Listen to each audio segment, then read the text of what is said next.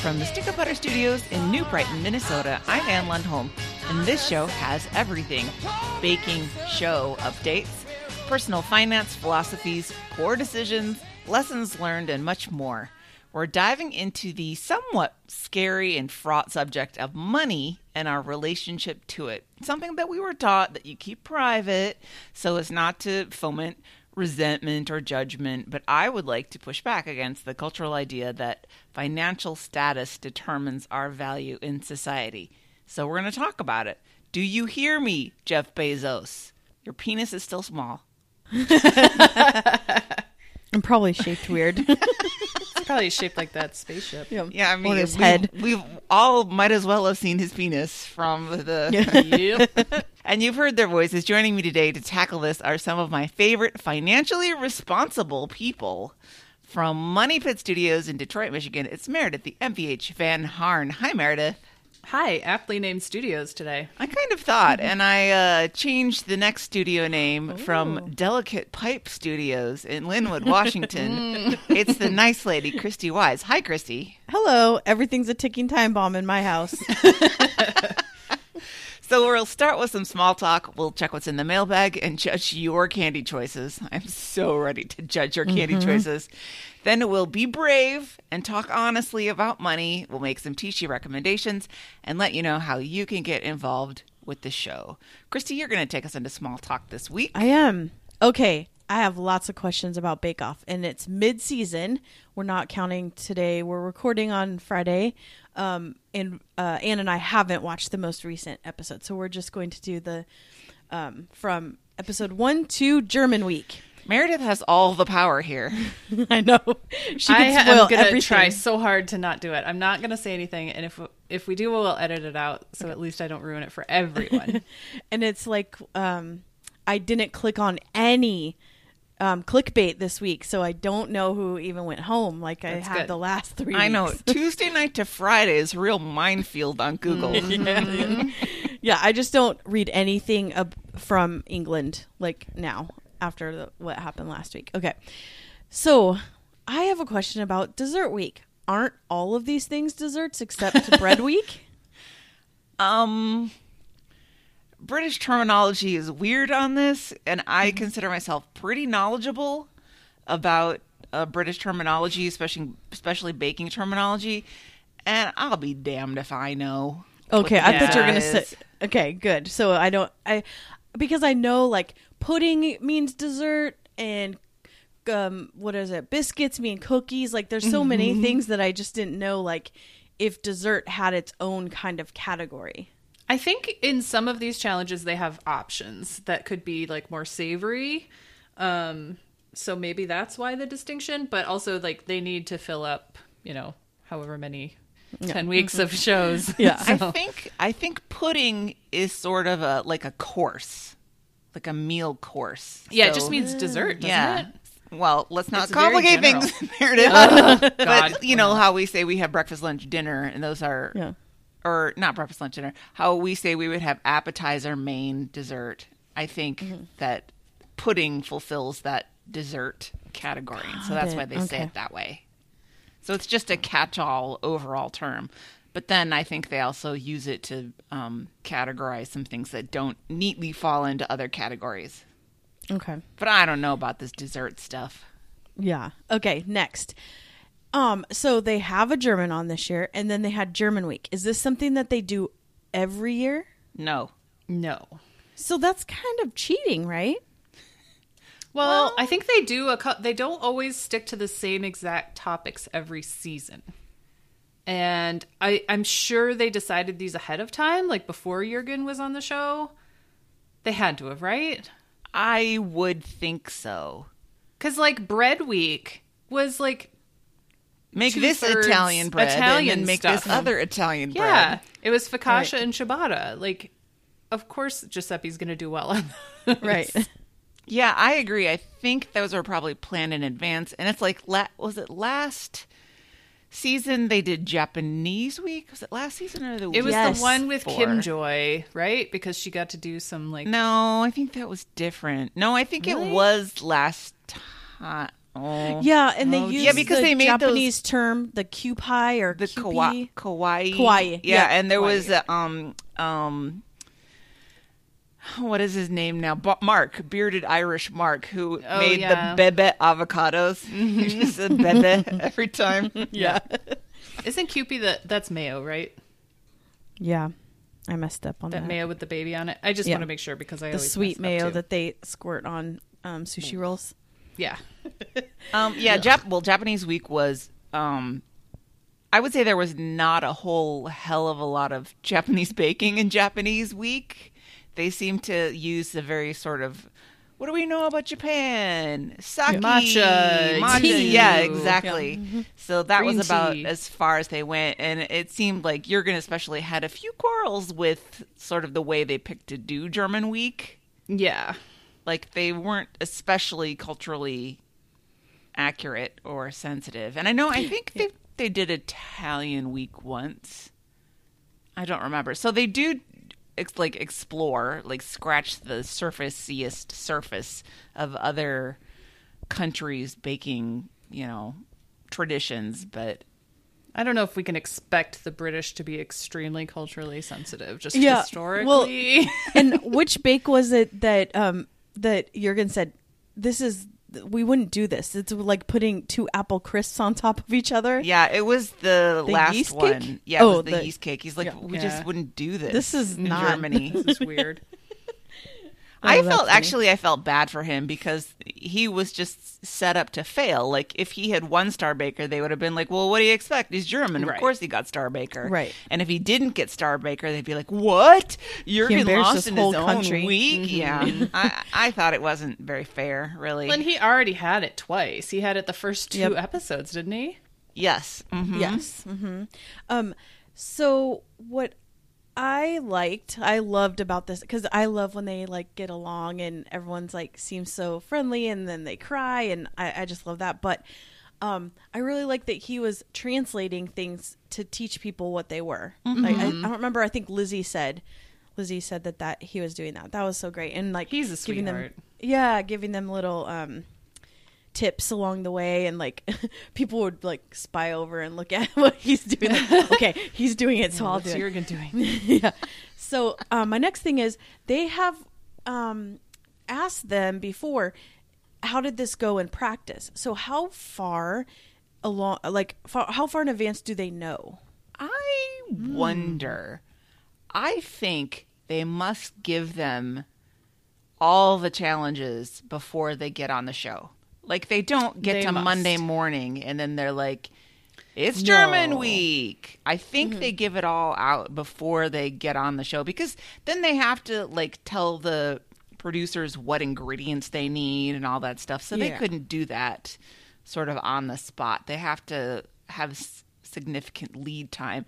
And I can't see them, I don't know, after the 3rd week, well, then we'll tell them what we're making in week 7. That seems way too messy.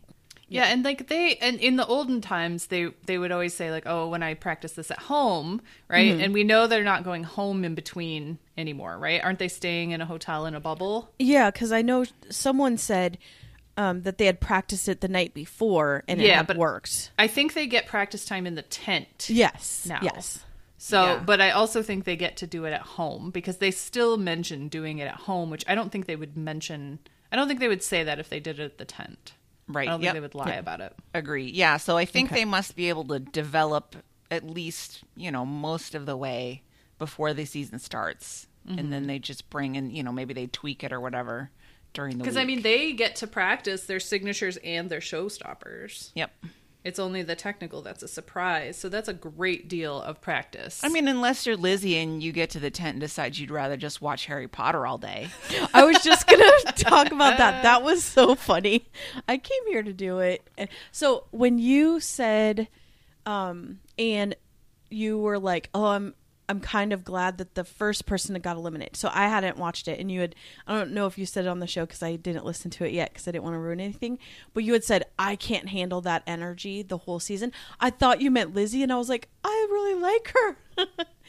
But it was Nerd Tom. yeah, it was Well, train store owner. Yep. Yes. Lizzie would be the next person's energy who I have a problem with. Oh, really? But You know, I didn't like her at all at first. Like, she grated on me so much, but she's growing on me now. Like, I like her. I don't know. I I like watch her her more. and I'm like, why are you here?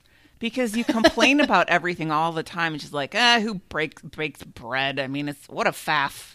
She says that a lot. It's such a faff. And then she's like, German. Who would Oh, make you're not gonna Germans like the next dumb? episode. She's always like, rah, rah, rah, rah, Yep. rah. And then I don't know.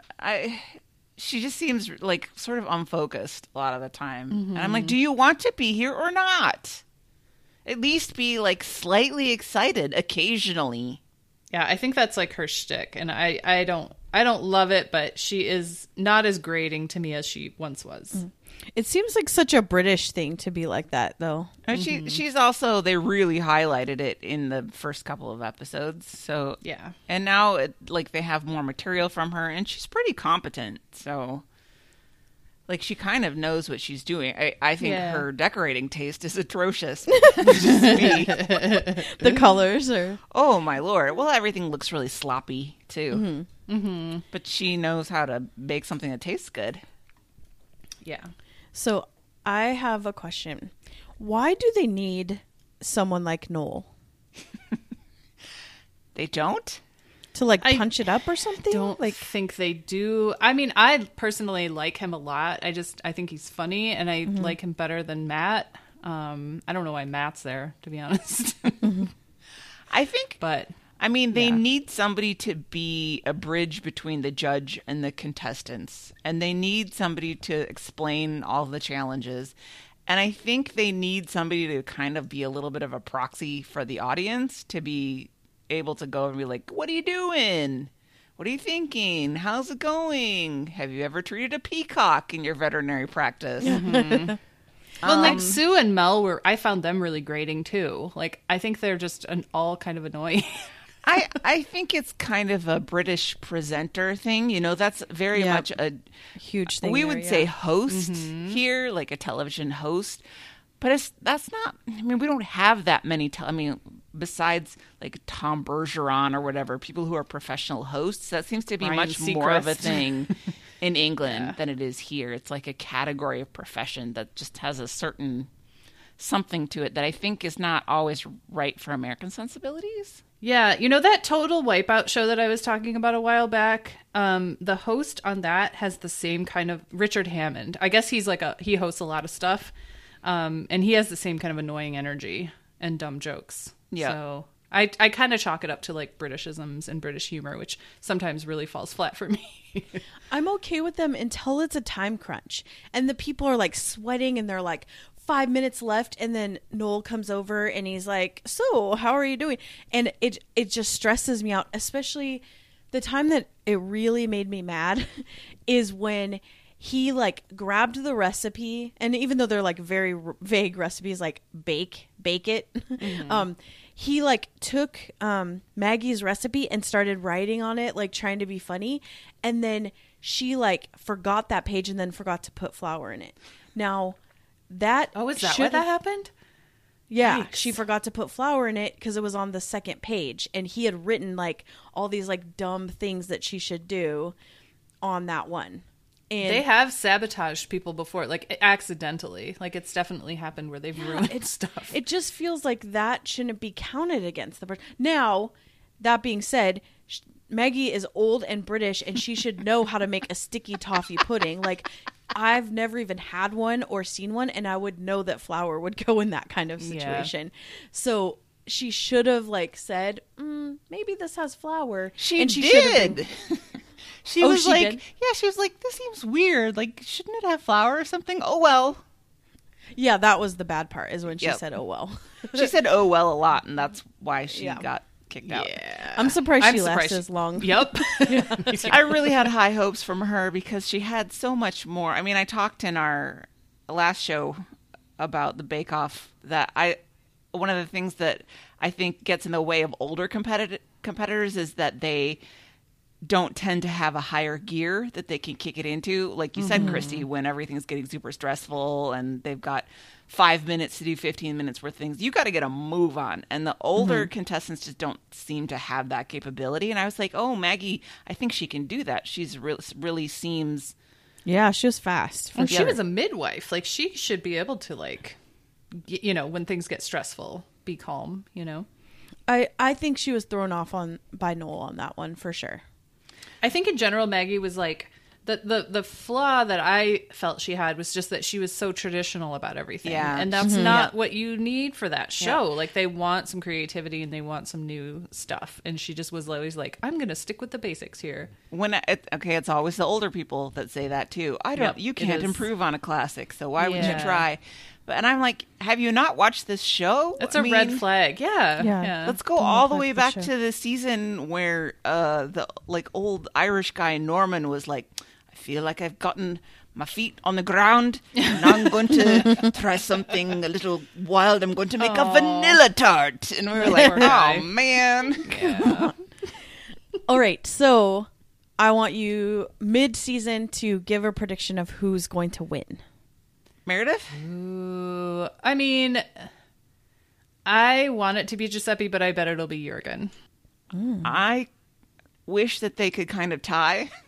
We could have co-champions, because I can't see how it'll be anyone other than one of them. I think Crystal is really delightful, but I don't think she's good as either of them. Her finish work is so good. Like, she's beautiful. so good at like presentation is amazing. I think she's a little bit high strung. Yes. She's for sure a try-hard. Like, she's one of the people that's practicing and practicing in the tent, which I don't criticize because I would be exactly that same way. But I think she does get a little bit, not flighty, but she just sort of is a little higher maintenance than the winners tend to be. But I really like her. I think I would put her in my top 4, probably. I think it's all sort of played out. Well, I thought Amanda and George would be gone before Maggie and I called Freya. George to be gone last week, and I was really surprised that he stayed. He must make really good tasting stuff. That's all I can say. Yeah, because it looks great. It's also ugly when it comes out. Yeah, he's skated by, and Amanda has too. Like, they've both skated by the skin of their teeth. Yeah. In the past several episodes. I think they've both survived because there was always somebody who just did worse. Yep. I think their The time, vegan, yeah, the child.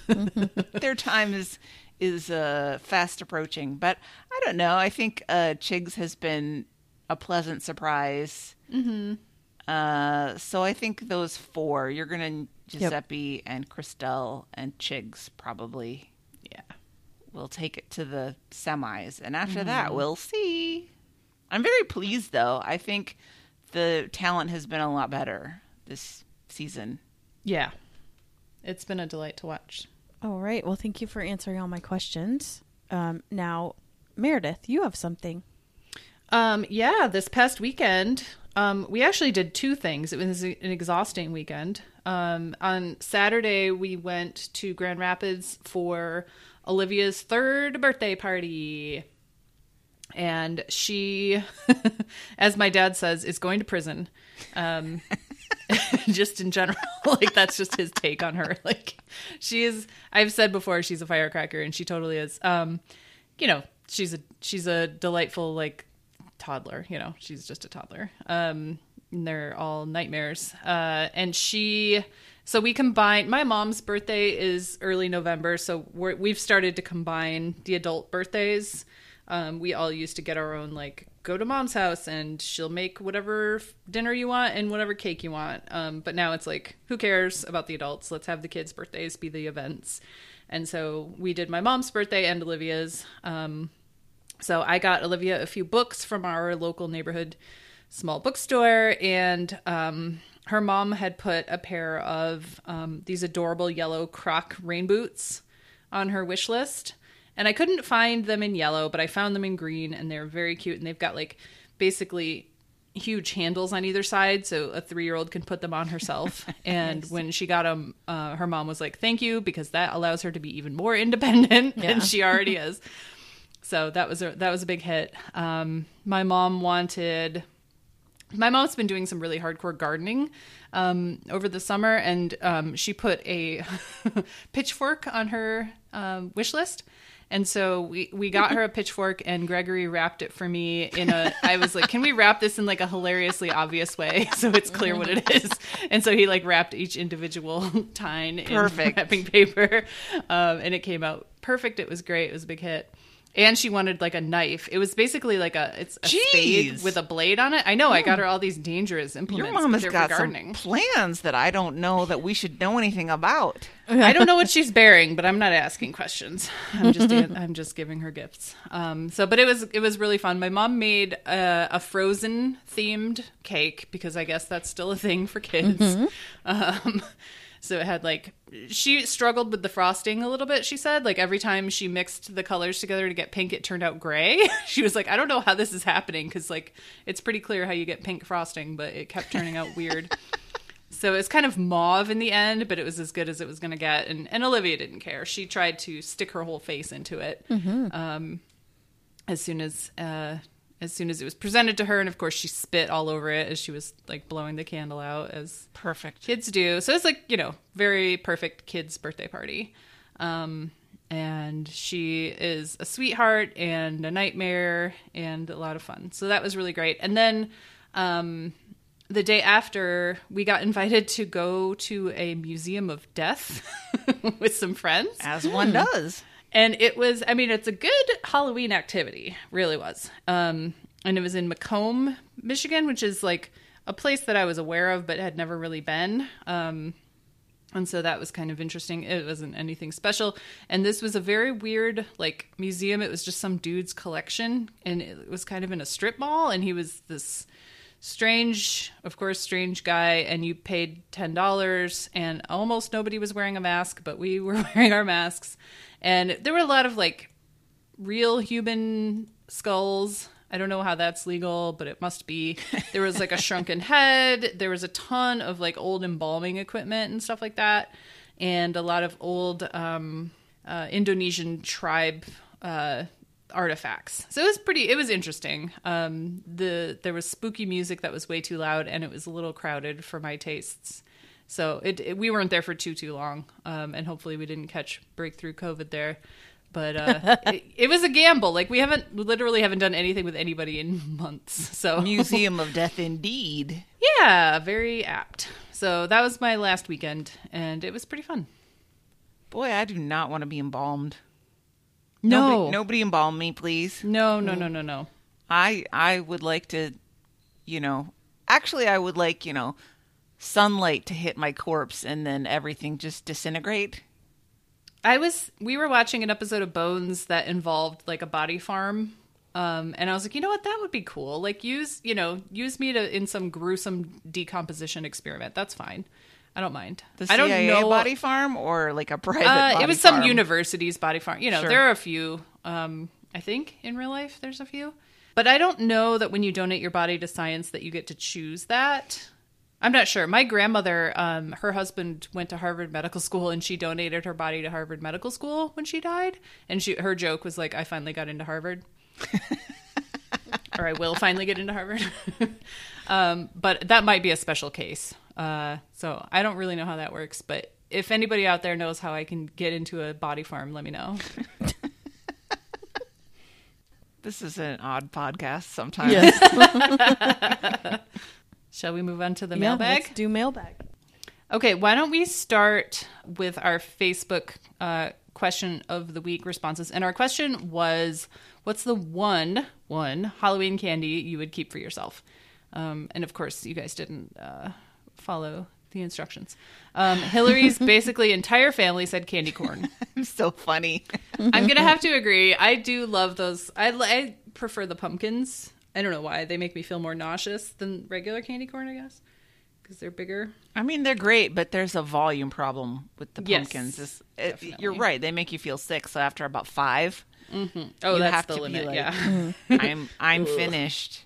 And sometimes part of the pleasure of eating candy is in the volume. So if you can only eat a couple of things, then it's kind of a disappointing experience. Mm-hmm. Yep. Laura says Reese's peanut butter cups all the way. I agree with that. Heather, again, peanut butter cups. Julie says, it used to be Reese's peanut butter cups, but I've recently become allergic to peanuts. What? Crying emoji. That's terrible. I'm sorry. I mean, I knew that you could grow out of allergies, sort of, but I didn't know that you could sort of develop a major allergy later in life. Fun fact, I mean, a you can food become allergy. allergic to anything at any time. Yes. It's a fun gamble. Every time I eat shrimp, I'm like, I wonder if this will be it. Is this the time that kills me? Yeah. I had a friend who was at a restaurant and just suddenly, like, she had, I don't know, lobster or crab or something, and just, like, they had to go to the emergency room. And it was never a problem for her before. So, yeah, it's a crapshoot. It can just happen. I do not like this. I don't either. Carolyn says, well, since you're limiting us to 1 and no exotics, I'll say take 5. I like the combination of textures, and the salty-sweet ratio is excellent. If I could have an exotic, hands down, it would be these guys, which are wasabi Kit Kats. So I have a question. Did we actually say no exotics? I don't think. I told we said Lane she Halloween. wasn't allowed to come up with some Oh. like weird Chilean Only something. Lane, though. Only Lane. Just so I don't have to pronounce something crazy that I Yeah. can't say. Thank you, Lane. John says 100 grand bars. They are so good frozen. That's interesting because those are, I think that's like a sleeper. I think those are really good. I've never tried them frozen though. I love 100-gram bars so much, as I said on the show. And it just seems to me, because I went to the grocery store, and then everywhere I turn, there's bags of fun-size 100-gram bars. So that must be something that really like hits its peak for Halloween. It's one of the one of the only nut peanut free ones. Oh, I suppose so. So those are a good substitution. Yeah. I do not like them, Jonathan says York peppermint patties, if it's available. Haven't been able to find any in fun size. That's a good point. I don't know if I went shopping today. It's 2 days before Halloween because I didn't want to like buy a bunch of candy and then I would just eat it all because that's what would happen. And I think it was kind of slim pickings. But I definitely didn't see any fun size peppermint patties. They don't seem like that big when you get the regular size. Maybe that's just me talking. But like, what Yeah, good but is a it fun probably size? would break the bank if you bought full size for everybody who came to your house. Well, that's not happening. Costco used to, maybe still, because I got them for work all the time as one of the snacks. They had a box full of it was probably this little bigger than a quarter, and they were individually wrapped. That's what I should have done. I should have gone to Costco today. Are Yorks the one? Did they used to have that commercial where you would like bite into the Yorks and then you It would would breathe get the wintry frosty on breath? you. Yeah. Yes. I wish that would really happen. In July, you don't really Yep. feel like that. Talk to me again in January. My toes are already cold. Yeah, I know. Our heat's already on. Amy says Tootsie Rolls, so much so that I have them tattooed on my arm. That is dedication. It certainly is. Emily says peanut M&Ms. The fun size of 5 to 6 pieces is perfect for personal bribery, but I am always trying to convince my coworkers to give me intermittent rewards of fun size packs with no explanation. I love this idea. You know, if 5 to 6 pieces is the bribery size, I'm going to need a bunch of bribes. Amanda says Almond Joy all the way. That's one of the ones I got today at the store. Yeah, I feel like we did not talk about Almond Joy and Mounds enough because we kind of forgot love about them because them. I love coconut, but it's very polarizing. Yeah, too. Yeah. Anne says Smarties. Shrug emoji in parentheses. My kid used to save them for me, and he liked them well enough. Hearts. That's sweet. That's that very you would give your sweet. mom candy that you actually like. And Linda agrees. Smarties for me too. Tierra says Baby Ruth. And so does Ken. Baby Ruth are the best candy bar, and it is not close. I'm kind of surprised. Like, I didn't expect to get any love for Anyone. Baby Ruth, Yeah. but they are good.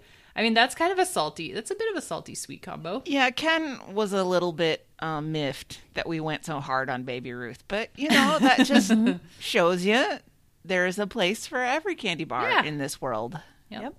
Ken and Tier can have mine. Exactly. Mine too. April says, growing up, Snickers. As an adult, it depends on what I can sneak out of my kid's stash. That's a good point. That's just practical. At some point, it doesn't matter. Jean says Milky Way. Yes, Love please. those. Totally. Fred says, when we get those giant bags of Halloween candy at Costco, M&M's, plain or peanut, are the first thing to go into the emergency backup bowl. Also, Kit Kats. The trick-or-treaters are welcome to the rest. Oh, how Yeah, you gotta magnanimous of you, hold Fred. a few aside. Yeah. Missy says, nerds, specifically these mango chili nerds that give me heartburn that I eat anyway. Also, sweet tart ropes are an abomination. I only like original sweet tarts. I need to make that clear. Hillary Livingston Butler. I like that she tagged her in that. Yeah. But these mango chili nerds, I need to try those. I haven't I've been never able to heard find of them that. anywhere. That sounds Yeah. amazing. She's shown me the box, and they have like those sugar skulls on them. They're so cute, but I've never had them. Yeah, that's a very like Southwest thing that may not exist up here. Mm-hmm. I just want the strawberry and grape ones. I love nerds. I'm a nerd purist. They're love so nerds. good. Have you guys had the new Nerd Gummy? They're like chunks of gummy, just goo, like a drop of it, and then it's covered in nerds. It's delicious. And I it's mean, when perfect you texture. describe them in such an appealing way, Christy. Yeah, that sounds nasty. More I for love me. nerds and I love gummies though, so I will try. Then you would love these. Oh my gosh. Yes. I was just telling Gregory, I had this flashback a couple days ago to, I don't know why, but like in the early 90s, it feels like everything had a gummy, like there was millions of gummy candy things at like gas stations and convenience stores. And my brother used to get these things that were like huge, like maybe the size of your hand, gummy rats. What? Yes. Yes. Or like, oh God, I so remember those. Or like spiders. Yeah. Or, And like half the point was like so that he could hit us in the face with the Yes. tail because it was like a long, disgusting rat tail. yeah. Or like other gross kids would like lick it and then slap it in your face. Yeah. Yeah. Thanks But a lot. why? 90s. I feel like boys like find a way to abuse women no matter what. Yeah. Yep. I'm gonna sacrifice my candy by Any putting chance, it in her hair. like- oh, they're still gonna eat it. They don't care. They're disgusting. He always did anyway. All right, let's move on. Ellen says, I reject the premise. Leave it to Ellen. Kit Kat, Twix, and Reese's all get saved with a side of Skittles. I'll allow it. I That don't. sounds great. You're on notice, Ellen. Uh-oh. You're on shaky ground. Megan, this is interesting. Haribo gummy bears. They now have trick or treat size bags. I in was it. gonna say, They're like, so I don't know if I've cute. ever seen that in a Yeah, trick or treat. I just stole a bunch from Sawyer the other day. They have like 5 in there, and it's like almost the perfect little amount, and they're You're actually literally smaller. stealing candy from babies. Yep. I mean, she didn't notice. Probably not. And the bears are actually even smaller than the normal kind. They're very cute. Baby bears. Yeah. Aw. Megan also says, saving my chocolate consumption for bougier offerings. You know what, Megan? When I got the Halloween candy today, and I had to take a little sampling for myself, and I was like, I don't know, I felt very snobby because I was like, you know what, this chocolate is not very good. And that's not a reaction I've ever had with Halloween candy because it's just the joy of Halloween candy. But like, I don't know, I had a Snickers and I was like, this is kind of gross. Yeah. Guys, it's happening. We're growing Yeah, up. I know. Finally. And then finally, Lane says, no weird specific Chilean thing to contribute this time. I'm a traditionalist and save Reese's peanut butter cups for myself. The chocolate peanut butter combination is actually hard to come by in South America and expensive on the rare occasion you could find it. Yeah, I think peanut butter is just one of those things that isn't super common in a lot of other places. Yeah, it's so American Yeah, that very American. it just doesn't, it permeates life here the way that it doesn't in other countries. Is it like hard to grow peanuts? Is that why it's hard? Like, I think it's just not a thing. Yeah. I don't know why. I mean, why don't we have Vegemite? It's not because we can't find disgusting green slime. I don't know. It's just not a national taste. True. Okay, and then let's finish up with a voicemail from Alicia, who has a revolutionary idea about s'mores. Hi, Tishi. It's Alicia. So, Bobby, get ready to excoriate me for breathing or whatever. I recently made s'mores with the seasonal Reese's Peanut Butter Cups. So, the ghosts, pumpkins right now, but it would also work with the Christmas trees or eggs or what have you. But I am telling you, this was incredible. So definitely try it out instead of Hershey's chocolate, the seasonal peanut butter cups. And my only one candy for the rest of my life would totally be Take 5. And I am not a cool single anything. I am a frumpy middle-aged momish type, but Take 5 are really good. So give it a try if you can. All right, take care all. Bye. Seasonal peanut butter cups. That's the key. The shape matters. Yeah. Well, the peanut butter to chocolate matters too. Yeah. And yeah, I cannot wait to try this. I'm so excited. That's a great idea. I have used peanut butter cups and those Ghirardelli squares that have caramel in them, but I've never thought to do the seasonal ones. See, I haven't made s'mores in ages. Like, it's just not a thing that I've done, so I haven't had a lot of room for innovation. But now I've got all sorts of ideas now you have swirling to. around. Doesn't it seem like I'm thinking about the thickness of a regular traditional Hershey bar and then the thickness of a Reese's seasonal cup? Wouldn't that make a very tall s'more? Like, Yeah. seems like it would be hard to eat. It might. I think you would do a deconstructed situation. Are you saying that we should be willing to soldier on and eat this concoction? Yeah, well, I don't usually like the graham cracker part anyways because it just like crumbles as soon as you like take a it does bite. fall apart. It's not a good sandwich. So I think I would just put a marshmallow on top of that thing and maybe eat it with a fork. An open face s'more. Yeah. Well, and when I've made s'mores in the past, it's always like graham cracker, chocolate, marshmallow, chocolate, graham cracker. Oh, double chocolate. Yeah. So maybe just one would make it a little easy. Because I can't open my mouth that wide anymore. Like, True. I couldn't do 2 Reese's. That would be an abomination. Well, and I have to mention that we didn't get a response from Gregory this week, and it's been tearing him apart, Lisa, because he can't eat this stuff. Oh, no. So he was like, I don't have a response. And I was like, it's okay. You don't have to. Isn't there like a favorite nasty sugar-free candy? Well, or so something that he would like, cheat for. there certainly are. And we get these, he gets these almond butter dark chocolate cups. I think they're called, I'm not going to remember the brand off the top of my head, but they're low sugar and it's dark chocolate and it's not that horrible. And they come like individually wrapped and they're pretty small. So if he really needs some candy, sometimes the sugar gets very low and sometimes like that's a good response to that. Or very, very dark chocolate is also a good one. So we have a few extremely like 100% cocoa or 99% in the cabinet, and he'll have a couple squares of those if he needs some chocolate.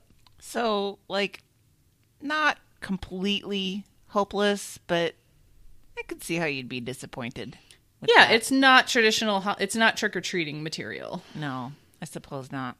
Poor baby. I know. I would just like to mention, back to Alicia, this is what happens, Alicia, when Bobby's not here. Nobody gives you crap. We're all nice about your message. Yep. We could try and think of something real quick, but I don't know. He can send in a voice memo to complain if he wants. That's true. All right, well, let's move on to Medium Talk for this week. We're going to broach this somewhat delicate subject. It was really interesting when I pitched it. Sort of Jeremy kind of pitched it, and then I pitched it further. And we were like, yeah, that's really interesting. But I'm kind of nervous about talking about money.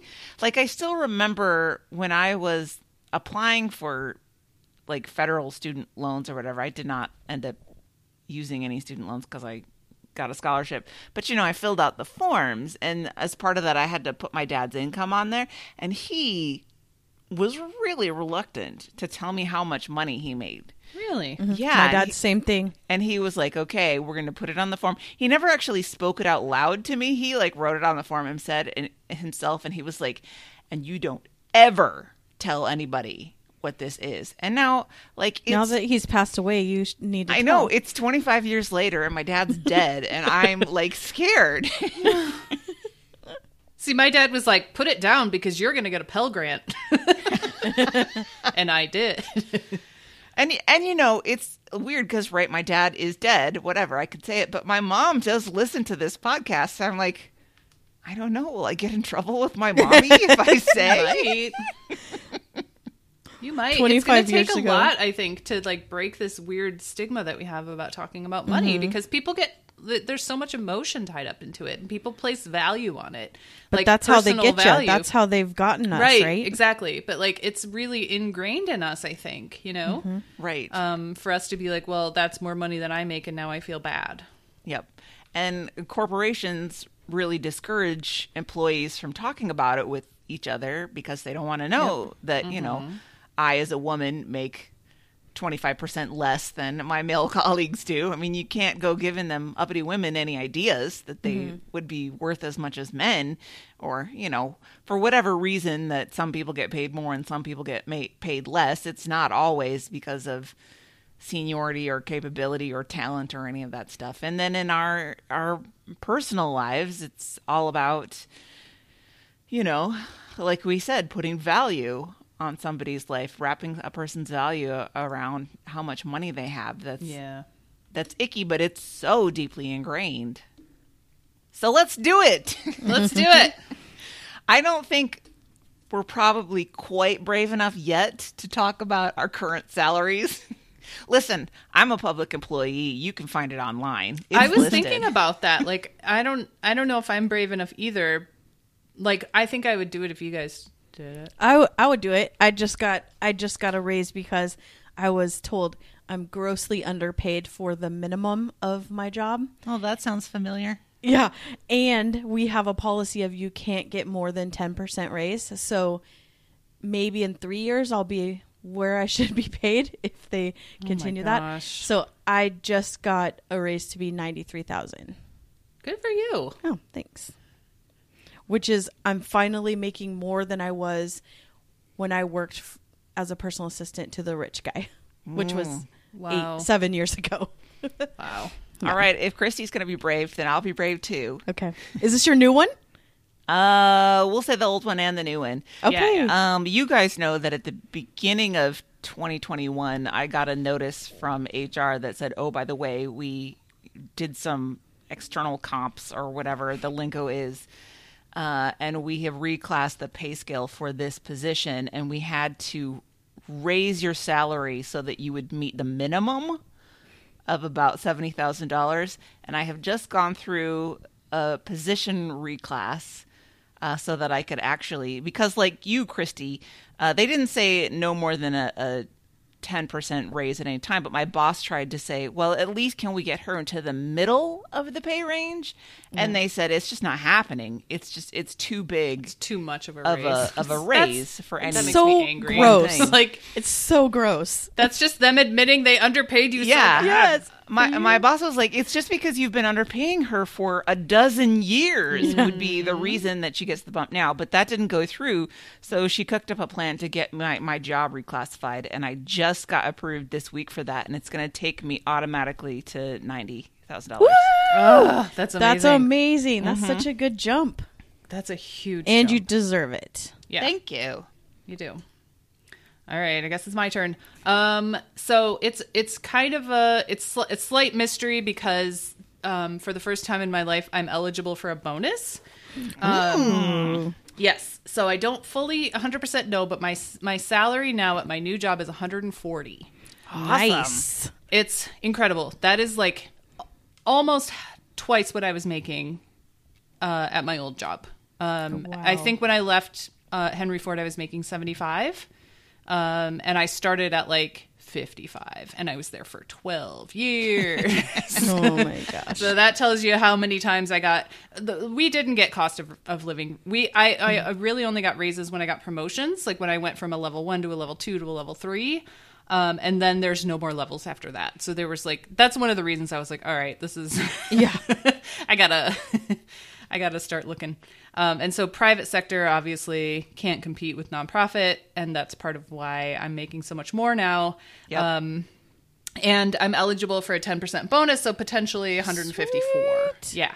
Ooh la la. I know. I need a job with a bonus. It's I want incredible. that. Well, I haven't gotten it yet, so I don't know. And I might not get it next year because I hired on pretty late in the year, so it might not be until Or prorated. it might be. Yeah, I don't know. I'm not holding my breath, and honestly, it's fine because like I was living at 75 and I don't need, like I'm below my means, so it's okay. I don't need a bonus. Yeah. It'd be awesome if I got one, but I don't need it. Right. I'm thinking about, paying off the house a little sooner, but we'll get to the house discussion. Yeah. But going back to bonuses, I'm always just a little bit jealous whenever Hillary says something, because she gets a bonus in her job. I know. She's always like, whatever, asshole, just pay me my bonus. Yeah. And I'm like, All these bonus, $1 million what's that? real estate bros that she works Yeah. with. Well, That I will fight say on it, in my past life, when I was married to a banker, the bonuses were fucking insane. Yep. Sorry for swearing, but they were like literally 100% of his salary, which was already ridiculous. So wow. it was intense. And that's It all was like- taken from non-sufficient funds from poor people that they take. Well, they didn't, I mean, in a roundabout way, but they didn't do personal banking. It was all business banking. So it was like fees. It was just that's the only way that he like created revenue for that bank, was through fees, through deals that they did. Wow. That other companies paid. So I don't feel, it wasn't great. I mean, a lot of those deals were fracking and stuff. So yeah, it was yucky all around. But it was very weird to get like a deposit for like 150 grand in your checking account one day. It's just like, It seems almost whoa. scary. Like, did they mess up? Like, yeah, it was very weird. That's one of the reasons that on a much smaller scale, I am very wary about the idea of refinancing my mortgage, because I get so many offers from whatever mortgage loan officer is attached to my bank. I'm like, God, they are really invested in, what's in it for 'cause them? they And make it's got to be money. the fees. Yeah, it's Yeah, the fee. That's how for sure. that's how banks make money, is through fees. Yeah. And I'm just so contrary. I'm like, I don't care if I could get a slightly better interest rate. Not giving you those fees.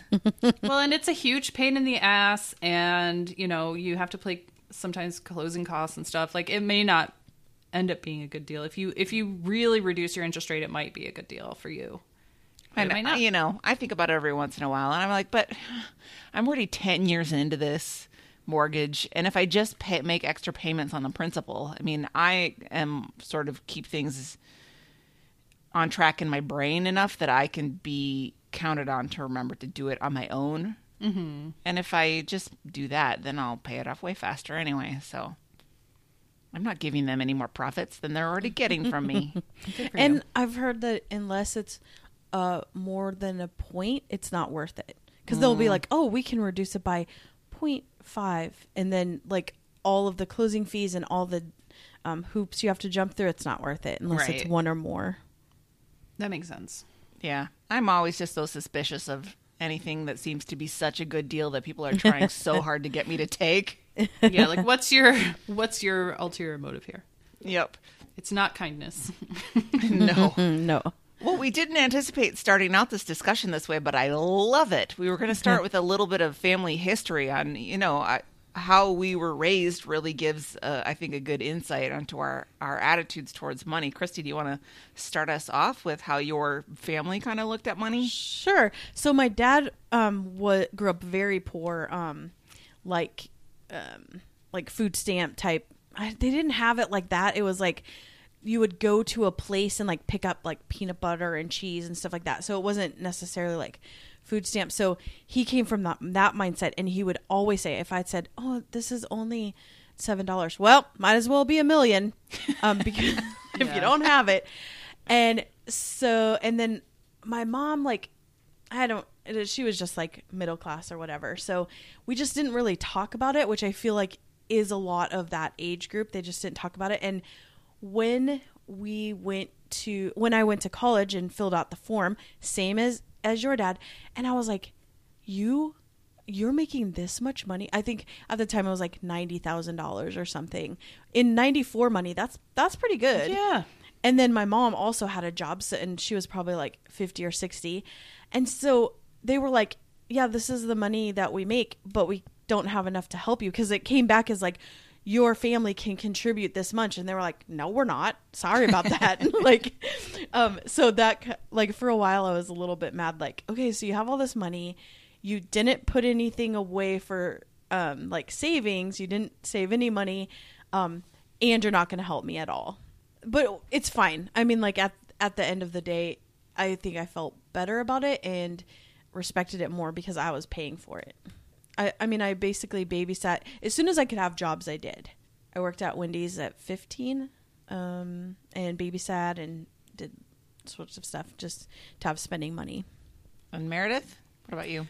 So when I was growing up, my mom was very, very practical and very, very frugal. We didn't have a lot of money, but I didn't know that when I was a kid. Like, I thought we were rich when I was really little. I remember, like, because we had a big house, but of course it cost like $25,000, right? Because it was they bought it in like 1976 or whatever, and my dad fixed it up. So I thought we lived in like a huge mansion, and I remember sitting there eating like Honey Nut Cheerios and being like, "This is the life." And I was probably 4. Or Name something. brand Honey Nut Cheerios. Yeah, Woo! I know. So I had no idea that they were poor, but it was a lot easier to be relatively poor in the 80s. You know, my mom was a nurse and my dad had quit school because my brother was born. Like, he was on purpose. And my dad was like, I guess I'll just quit school. Like, why did they do that? I don't know. But he was doing like construction jobs and he had a paper route. Like, he did all sorts of weird little jobs, and nurses didn't make a ton of money. But they had 3 kids, and my mom did daycare. Like, she had daycare at our house. She worked third shift and did daycare during the day. Wow. Yeah, I don't know how she survived that. I think it's also easier to feel that way if you live in a neighborhood where everyone kind of has the same. Because I grew up like in Omaha. I felt rich. Like, we lived in an apartment and I felt very rich. When we moved to Redmond, Washington, I was like, whoa, this is insane. And like got made fun of for like not having a Costco membership or living in an apartment or like having to take the bus. Like, all imagine of this stuff. flexing about a Costco membership, right? Yeah, like in 6th grade. as a child. Yes. Yeah. It was 6th grade. Like, who's doing that? Yeah. Yeah. So, I mean, so the fact that my mom was so frugal meant that I was like very aware of what I could and couldn't have. We were allowed to, like, I think the rule was we could request one thing from the grocery store. And that means like, you know, a Chips Ahoy, maybe, like if you're lucky. So like if I wanted a pony, it just didn't even occur to me to ask because I knew that wasn't going to happen. And then as I got a little bit older, they stopped supporting me in a serious way as a teenager. Like, they were just like, yeah, I don't know, like, you can deal with it yourself. And so I ended up getting a job when I was 13. As previously mentioned, that was so I could pay my long distance phone bill for my boyfriend in Detroit. But after that, it was like, well, you've got a job, so you can buy I was buying School my own clothes. Yep. I was buying my own food at a certain point. Like, when I was 15 or 16, I was just buying my own groceries because they stopped doing that. I moved in with my dad when I was like 14, and he was very hands off, I guess is the term. He was just like, I don't know, like, if you want to have soy milk and eggs for every meal, I got you, but otherwise you're on your own. Because he only had breakfast at home basically and ate at work otherwise. So I was kind of just like figuring it out. So I was I was going to school, like high school, and then I would work every day after school and then every weekend. And I worked at a breakfast restaurant, so that meant getting up for work to be there at 7 on Saturday and Sunday, which is what every teenager dreams of. Yeah, is waking up early every day. I mean, my question is, how do you put a 13-year-old on the payroll? Aren't there laws against that? I think 13 is okay, but I think they the laws came later too. This was 1996 or 1997. And they definitely got in trouble for having me on too many hours. Like, you can work at that age, but there's a very limited number of hours you can do. Limited hours, and you have to, because I remember at the Taco John's, they had a couple of 15-year-olds, and they had to leave by 7 p.m. Oh, no, that never. Yeah. I never. No, we're open till 9 and regularly is there till like 10:30 cleaning up. They didn't care about that. They got in trouble for labor laws when I was like maybe 15, because I was there until I was 18. I think maybe when I was 15 they got in trouble, and I was like, oh really? There were rules about this? Like, I had no idea. So that was that. I wasn't like, I had some very, very poor years, but those weren't until I was on my own, until I was kind of in college and supporting myself. That's when I was like desperately poor. I always had enough to eat and, you know, reliable shelter and everything and a safe place when I was a kid. But when I grew up and was kind of trying to be responsible, I didn't know what I was doing and I did a real bad job. And I always managed, but it was rough for several years. So those were my like desperately poor years of my early adulthood. Oh, that's you're like a kitten that didn't have an older cat teaching it how to do this stuff. I know. And it's all my fault. So, you know, I can't be mad at anybody else. My family history is a little bit interesting. You know, I've talked a little bit. My mom is the daughter of politicians. You know, I mean, my grandparents were both in, you know, various political offices, and so they grew up and they had a big house in the rich suburbs in Edina and, you know, a country club membership and all of that. But I never got the sense that my grandparents were actually very good at money or good at savings. They just had a lot of it, but they didn't really shepherd it very well, I think. And my dad, on the other hand, grew up a very poor Wisconsin farm boy. And so I think they didn't have very much growing up at all. So it's kind of interesting to have those two things intersecting. And I would say when I was growing up, you know, my dad made a good salary, like Christy's dad, but I don't know, but it was like, I guess we were rich, not like huge house, fancy cars, lots of money rich, but like we had a 3-bedroom house and my parents they bought a Volvo station wagon and a Saab like in 1989, but then they drove those for the next 20 to 25 years. That was sort of what they did. They weren't ostentatious about what they bought at all, but when they did buy something, they would buy something very high quality and then expect it to last forever. And we weren't indulged as children at all. You know, we never had any like a Nintendo. I mean, my brothers had Game Boys or whatever, but that was like their Christmas birthday present, whatever. We never had like a game system. And we did go to Disney World one year, but most of the time we didn't really go anywhere except up to the cabin somewhere, some relative's cabin. So we except for the one time we didn't take big extravagant vacations. So I never thought of us as rich, but I guess we were pretty well off. And I never had to worry about food or shelter or any of that stuff.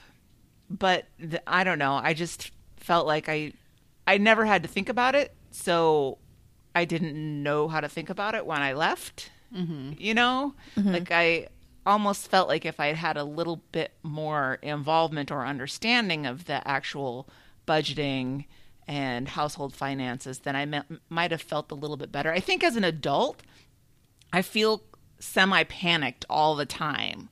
Like, I'm going to run out of money. What if something happens and I don't have money? I feel financially insecure all the time, and I sort of feel that's because I never had a good sort of baseline from my parents. And that, again, is my dad just being super private and not even wanting to talk to his children about his financial circumstances. And it was real interesting. A few years before my dad died, they had all 5 of us, me and my brothers and my stepsisters, in to meet with the financial planner and sort of go over the accounts and the plans and what was, you know, in all the various accounts. And it was the first time we had ever had any kind of discussion like that. And it was so weird. Like, not bad. Were just they in there weird. with you? Yeah.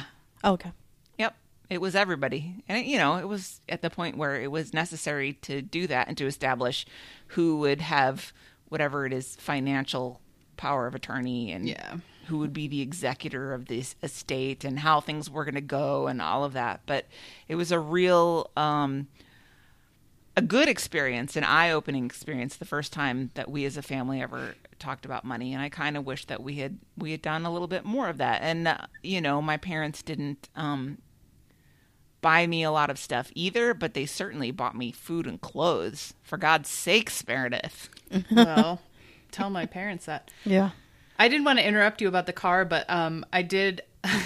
When I was at my mom's this weekend, we took my car because they want to buy a Subaru, a used Subaru, of course, to replace my mom's 1995 Honda Civic that she is still driving. Finally going to replace it? Yep. That's how frugal she is. That has crank windows, like manual windows, manual locks, and a aftermarket tape deck. Excellent. Is she going to sell it? I don't know. It's leaking gasoline. Like when we drove up to the house, we were like, what? Is something going to set on fire? Because it just reeked of gas. Just don't have a lighter around Mom's car. I don't know. That sounds like the perfect car for Jeremy to buy and go on a road trip. Maybe he should drive it to New Mexico or something. No, I should. Maybe they'll give it to NPR. That would be my guess. Oh yeah, that's what I did. God, that was easy. I like doing that. But yeah, they didn't I don't remember learning about money from them. They kept it from me such that I thought we were fine, even when we weren't. But I don't remember learning how insurance worked or anything. Yeah. Right. I think it's a little bit of not exactly a delicate balance, but a balance, because you don't want your kid growing up and being worried about stuff all the time, but you don't want them living in La La Land either. I think there's some sort of basic awareness of the family situation would be a good thing, but not so that it keeps them up at night or anything. Yeah. I don't know. How does one be a good parent, Christy? Oh God, I don't know. You're the only one here. Yeah, I'm not going to ask Meredith. Meredith, are you a good parent to the cat? I'm teaching Bear all about investing. I'm trying because I didn't really have a baseline, and so I felt like I also always felt anxious. I still do. If I lose my job, because there was one time when I did, after my rich boss died, and through the whole thing they kept telling you you're fine. I knew I was in the will. Oh yeah, they left you high and dry, didn't they? Yeah, they fucked me over really bad, and then all of a sudden I just didn't have a job, and I was stressed for the entire time. And even now I can feel how I felt, just worrying about that. So I got Elliot a bank account, and then there's an app, called Piggybot. And then every Friday it gives me a little thing, put money in there. And so I just kind of have, a set of, chores that need to be done around the house. And then those just need to be done. And, she gets paid every Friday. She gets paid an amount, and then I match the savings, and so then she just has and I did the Elizabeth Warren of I think it's spend 50, save 20, 30 for. I don't even remember what it is. I always have to look it up. But so basically, it's she gets $10, and 7 of it goes to, you can spend it on whatever, and 2 you have to save, and then I match that, so it's 4, and then the rest is to donate somewhere. Well, and so nice. we're trying to start a thing like that and be very open about money and how much things cost, and I make her pay for a lot of any of these dumb Fortnite things. Jeremy's always yeah, I'll buy it for you, and I'm no, you have money, and we can look at your account and see do you really want to spend $29.99 on what they call a skin, an outfit in a game? Do you really want to do that? Or she keeps losing library books, so I'm okay, well, that's going to come out of your money, because you have to you have to feel that. Yeah, that's consequence. That's good. Yeah. I remember being really little and going to the grocery store, or maybe the toy store or Target or whatever, and my mom being well, we don't have the money for that, and my response being, well, just write a check. Oh yeah, for sure. I mean, because I saw her doing that, because that was in the days of checks, and I thought you could just write it for whatever and it didn't matter. Yeah, totally. I'm sure. Or just go to the ATM. Mm-hmm. I had good money. Yeah. For one, I really like that you have Elliot on a employee match program already, Christy. That's great.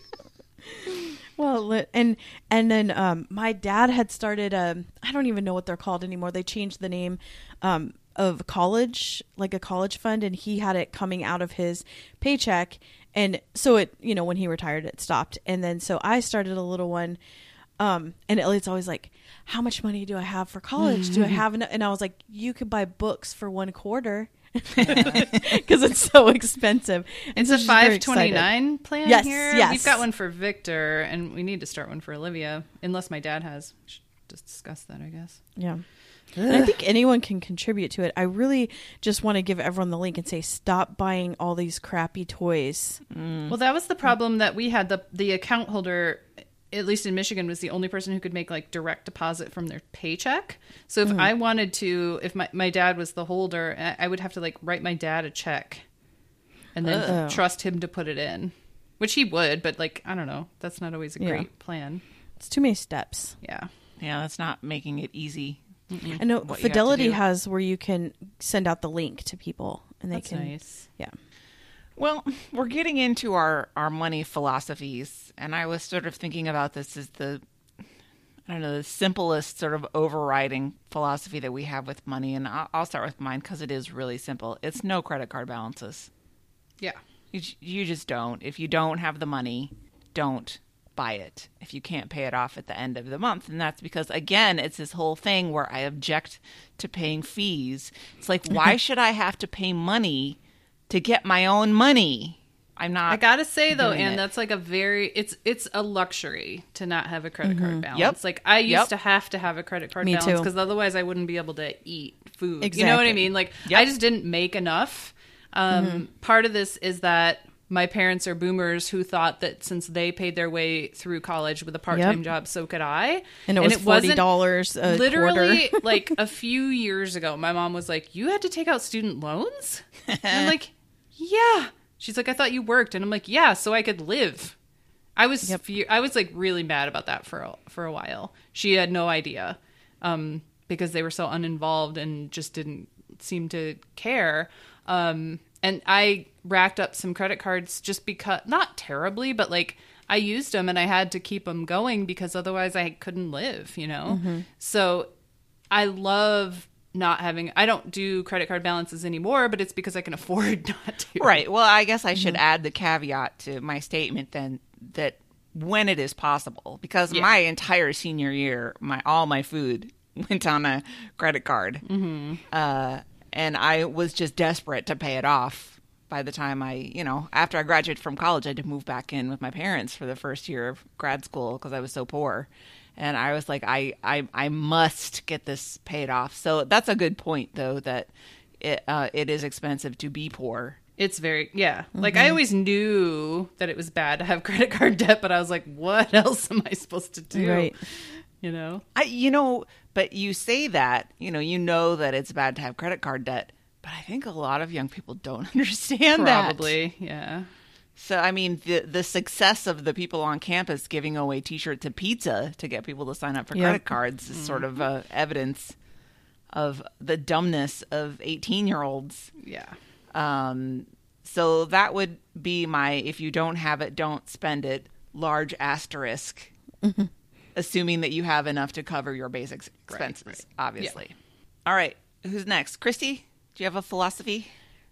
I don't. It's kind of changing. So I also had huge credit card debt. Actually, only until a couple years ago did it go away, and now I just pay it off every month. But and I'm just now. So when I worked for the rich guy for 8 years, he didn't offer insurance or 401k or any of that. So I didn't save any retirement during that time. I know it's so funny.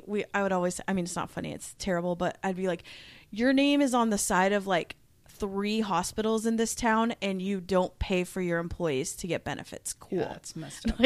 And it could have been a write-off for him, like a business write-off, like if he did that, but it's gross. So, so I got into a lot of debt doing that, and I didn't do a lot of savings because that wasn't offered. And I'll talk about that a little bit more later with our regrets. But so now it's just save. I I'm trying to do the save, spend, donate. That's the other one. But now we're kind of in kind of a weird situation because Jeremy doesn't have a job, and so it's all like up in the air. But definitely the no credit card balances is the major third that I'm trying to stick to right now. Mm-hmm. Right. Yeah. And I suppose we should also say that this also presumes the lack of catastrophic medical for sure. Yeah. incidents and so forth. I mean, I would say we're sort of talking about finances in your sort of average, everyday, we have a brain tumor kind of non-disaster lifestyle. situation. I mean, like you say, Christy, everything goes out the window when you have a big life change like that. And by the way, I think that we're all incredibly happy that Jeremy quit that job. Oh yeah, he was because gonna. he needed oh my to. gosh. He would have a stroke or a heart attack for sure Mhm. if he stayed there much longer. Good Yeah. for him. Yeah. Meredith, your philosophy? There's a few. Savings is a big deal for me right now. When I got the new job, I was like, okay, there's danger here. I've been through this before with like lifestyle inflation. You know, you make suddenly a whole lot more money, and then you like buy a new car and you buy a new house, and suddenly you're paycheck to paycheck, and even though you're making a lot of money, so I didn't want to fall into that trap. So I have a financial advisor, and I'll talk about her more a little bit, but she has. I have a Roth IRA and an IRA, and I have some automatic savings now going into I forget which one is which, the Roth, whichever one your post-tax money goes into, I guess. Roth, yeah, I think. Yeah. So I'm ramping up the savings into there, and the plan is for Gregory and I to start putting more money into that, especially once he's done with school and has his or at least a job that he really enjoys, and that makes more money, to start saving for our down payment on our dream house that we're going to build in the woods that doesn't have light or sound. Out in the middle of nowhere, right? Yes. Yep. And so we're going to actually, Sherry advised that we use the Roth for that, just because it's very like safe, and there's no penalties for early withdrawals on those. So it's a good vehicle for saving for something like that. So that retirement savings is also ramped up. I'm saving 15% into my 401k. And then we have a money market account, with a decent amount for money pit situations. We just combined, and we've got about 40 grand now in just like liquid cash for like if the roof falls apart, or half the house falls off, which it probably will at some point. Stuff like that. So that's the sort of thing. Like, I felt so insecure and so panicked about money for so long, and finally I don't, because we have this savings. And even before, Jeff was so bad with money. He made a lot of it, but he spent it just as quick. So I didn't feel any more secure then, even though he made like $500,000 a year. So now that I can manage it myself and I'm not as spendy, I feel a lot better about things. And I feel like, okay, we can weather a small disaster. We live in a cheap area, that's definitely part of it. This is all kind of scaled to Michigan and Detroit, right? Like, our house is pretty cheap. My mortgage is like a little over $1,000, including insurance. So the cost of living is pretty low. So we don't need a huge amount of cushion here.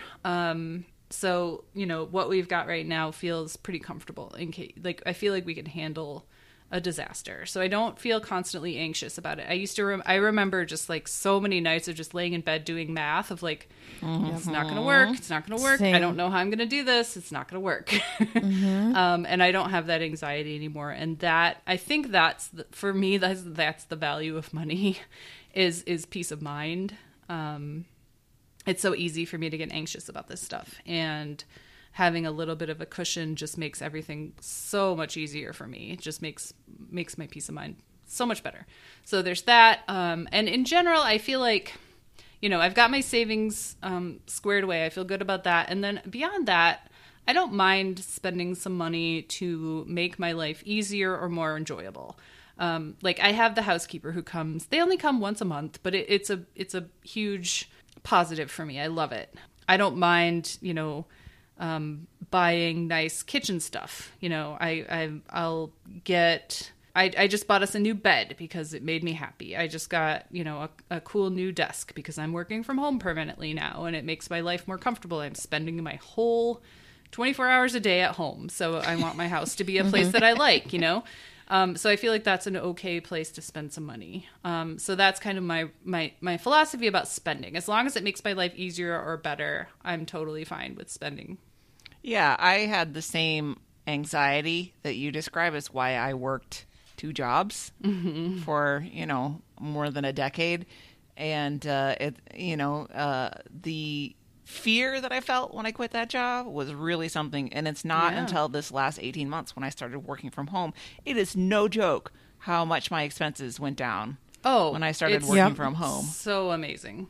It's incredible. And all of a sudden, it's like I would check into my checking account and I have just like a sort of a mental line where I'm like, okay, if it gets to this level, then maybe I'll put an extra payment on the mortgage. And it seemed like every month it was getting past that line and creeping up past that line. And I was like, wow, this is something different. All of a sudden, I feel not panicked all the time. So that's great. And also, since I had the furnace replaced a couple of years ago, I had so much anxiety about that stupid furnace because I don't know how much furnaces cost. And I had heard of, furnaces costing $15,000. And I was like, well, okay, I don't have that big of a house. So $10,000? Could it be $10,000 if I have $10,000 in my possession at all times for whenever the furnace goes? Then will I be okay? Well, it turned out that I got the furnace and the air conditioner for, I think, like $8,500. Oh, wow. That's good. It was cheaper than I thought it was going to be, which is a good way to have things. That must have been a hard happen. Check to write, though. I have a really hard time with those big ones. Like, just pulling the trigger on really big purchases like that. And really that you hurts don't me. get anything that you can actually see. Like a furnace, okay, you're warm. That's fine. But it's not a new bed. It's not a new car. It's not a housekeeper, right? Like, it's not the things that you get to see every I guess day if it's like broken and you're freezing to death. Like when we first moved into this house, the furnace died immediately, and I would have paid that easy to get a new furnace and been thrilled about it. Yeah, I think the whole thing of having gone a decade with always in the back of my mind going, what if the furnace breaks? What if the furnace breaks? What if the furnace breaks? When it actually came to the day, I was like, let's get this new furnace in. Yeah. I was really happy about it. And especially when it turned out to not be $15,000. I was and quite like half that almost. Yeah. I was like, let's get, and I remember because I splurged to have my attic re-insulated because, they insulated to code and not a morsel more in this place. And I had scheduled the furnace tech to come in for the tune-up on the same day that the insulation guys were here. And they were all here at the same time. And then the furnace guy was like, I think it's time. And I was like, okay. So the insulation guys came down from the attic and I was like, well, I bought a new furnace while you were up there. It's like it all happened on that same day. I was like, and you get money, and you get money, and you get money. Yeah. It was positively Oprah-esque. Well, I think I know where we're going. When I say, what's your big purchase? Obviously, it's by far my house was mine. Oh, yeah. And I hate having a mortgage. I hate having a mortgage. It's just debt in general that just makes me crazy. And I understand the value of credit and how it allows you to buy things that you otherwise could not afford or survive when you're going through a hard time. But God damn it, do I hate having to pay that mortgage. And they say, if you can get a better return on your money by investing it, then you should do that instead of paying down a mortgage. I don't care. I want this thing done with absolutely as soon as I possibly can. You can't have that much more time. You've had it for a while. I refinanced maybe like 3 or 4 years into it. So I think I'm not, it's a 30-year mortgage. And so I think I'm not even 10 years into it. Oh. I don't like thinking, okay, well, I'll be 64 and still paying for my mortgage. That's gross. Well, that's capitalism, because you're expected for that to be your starter home and you to buy something bigger with the money that you get from it. That's true. That's true. But I don't wanna Be in debt you and don't die have in to. debt. That's how capitalism wins. I don't want to. I just want to own it. Yep. So I suppose that both of you have similar large purchases to mine. Well, I've bought 3 houses now. Oh, so Look at you you. are riding the capitalist wave. Yeah. Well, I mean, I lost But 2 divorce of them had in to the do it. divorce. Yeah. So I don't know if that was great or not. Yeah, but wasn't his mom living in the first one? So Yeah, but I still don't have any equity in it anymore. So I've never actually sold a house, so that's interesting. I don't know how that'll go.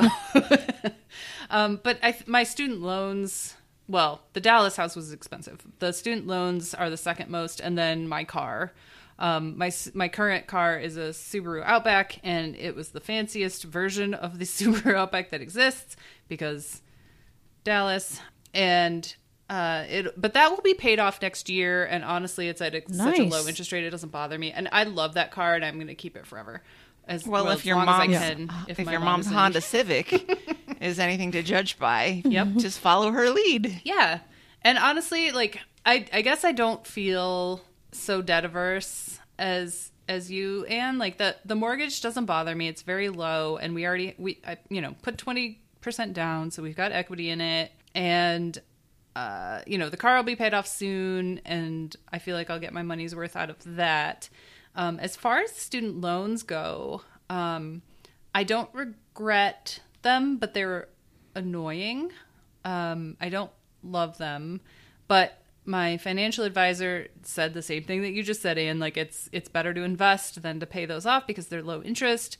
It's quote unquote good debt, and it doesn't like psychically bother me to have them. I'm fine like riding it out and paying the minimum until they're forgiven, and they will eventually be forgiven. So it's like, whatever. It doesn't keep me up at night, so I'm okay with having some student loans. How about you, Christy? How do you feel about your student loans? They're pretty low because I went to a state school and only got a bachelor's degree, so they're not that, but they are annoying, and I don't like it. But same, very low interest. It's not looked at the same as other debt. Also, my first condo was a huge, and I think we bought ours the same year, right? Mine was 2008. Yep. And what month did you close? Do you remember? June, end of June, I think. Okay. I was October. So we did buy, because we both got scammed into that government free money, but it wasn't free. Yeah. The first time home buyer stuff. Yeah. And then the like credit that wasn't a credit. yes, and then like 6 months later, people were getting free money that they didn't have to pay back. Yeah, we got $7,500 credit, quote unquote, and then the year after, people got $8,000 free money. Free. I had to pay that back because I bought Yeah. in 2010 the first house, and then you had to stay there for 5 years, and we were there for 4.5. Oh yeah. Yeah, I had to pay my credit back when I sold. Oh, which that was sucks. annoying. But yeah. So yeah, the condo, this house, like buying this house was very, very stressful because at the time my condo was underwater. So it was worth a lot less than I had paid for I it and what remember. I owned on it. So we had to like rent it out, and I had bought the appliances when I bought the condo, like, because everything had to be replaced. And I stayed up at night like you did about the furnace, but about all the appliances. And so now we have a renter in there, and I'm like, that the water heater was the biggest thing because the water heater was new to the house. So it was like from the 80s and it had never been serviced and never replaced. And I just thought like that thing's going to explode. Gonna have to replace it, and it's gonna ruin the floors, and I'm just gonna have to pay for it because I have a renter in there. I hated being a landlord. I hated everything about it. So yeah, this house was very, very stressful. And cars, yes, my biggest purchase was I had a dream car, which was a Volkswagen, a light blue Volkswagen Beetle convertible. And I loved it so much. And I had like pictures of it, and I finally bought it. I leased it, and I was not making very much. I should not have bought that car at all. And bought it brand new. And I think I was making maybe $12 an hour. And I would park it outside because I had a window in my office, and I would like park it right outside so I could look at it and be like, that's why I'm still at this terrible job. Like, this is why you can't quit. So that was probably the biggest. I have a tiny Volkswagen Bug story. I went to high school with this girl named Diane, and she is actually how I met Gregory, because she was super into Nintendo, and so was he, and they met on LiveJournal. I don't know if they met on LiveJournal, but they were LiveJournal friends, and that's how I met him, was through Diane. And Diane won a Volkswagen Bug in a school raffle. Whoa. And this is in like 1998, when they were like the coolest things in the whole world. Yes. And I didn't know anybody who had one, and I was so jealous. They were so cute and bubbly. I know. She actually lives in Seattle now, and she works at Starbucks. Yep. Does she still have the car? I don't think so. No. It was falling apart by the time, like, I think we were a couple years into college. Yeah, it wasn't good for here because we don't have like snow or thunderstorms, but we have wind. Like, we have wind season, and that thing was so light because it didn't have a roof that it would just blow all over the place. Yeah. And so I was like, and also in Seattle, you can't really have it open that many times. It's not really realistic to have a convertible, so I don't think it's a great car in Michigan either because the clearance is so low. They're so low to the ground, and you need to have some room for snow.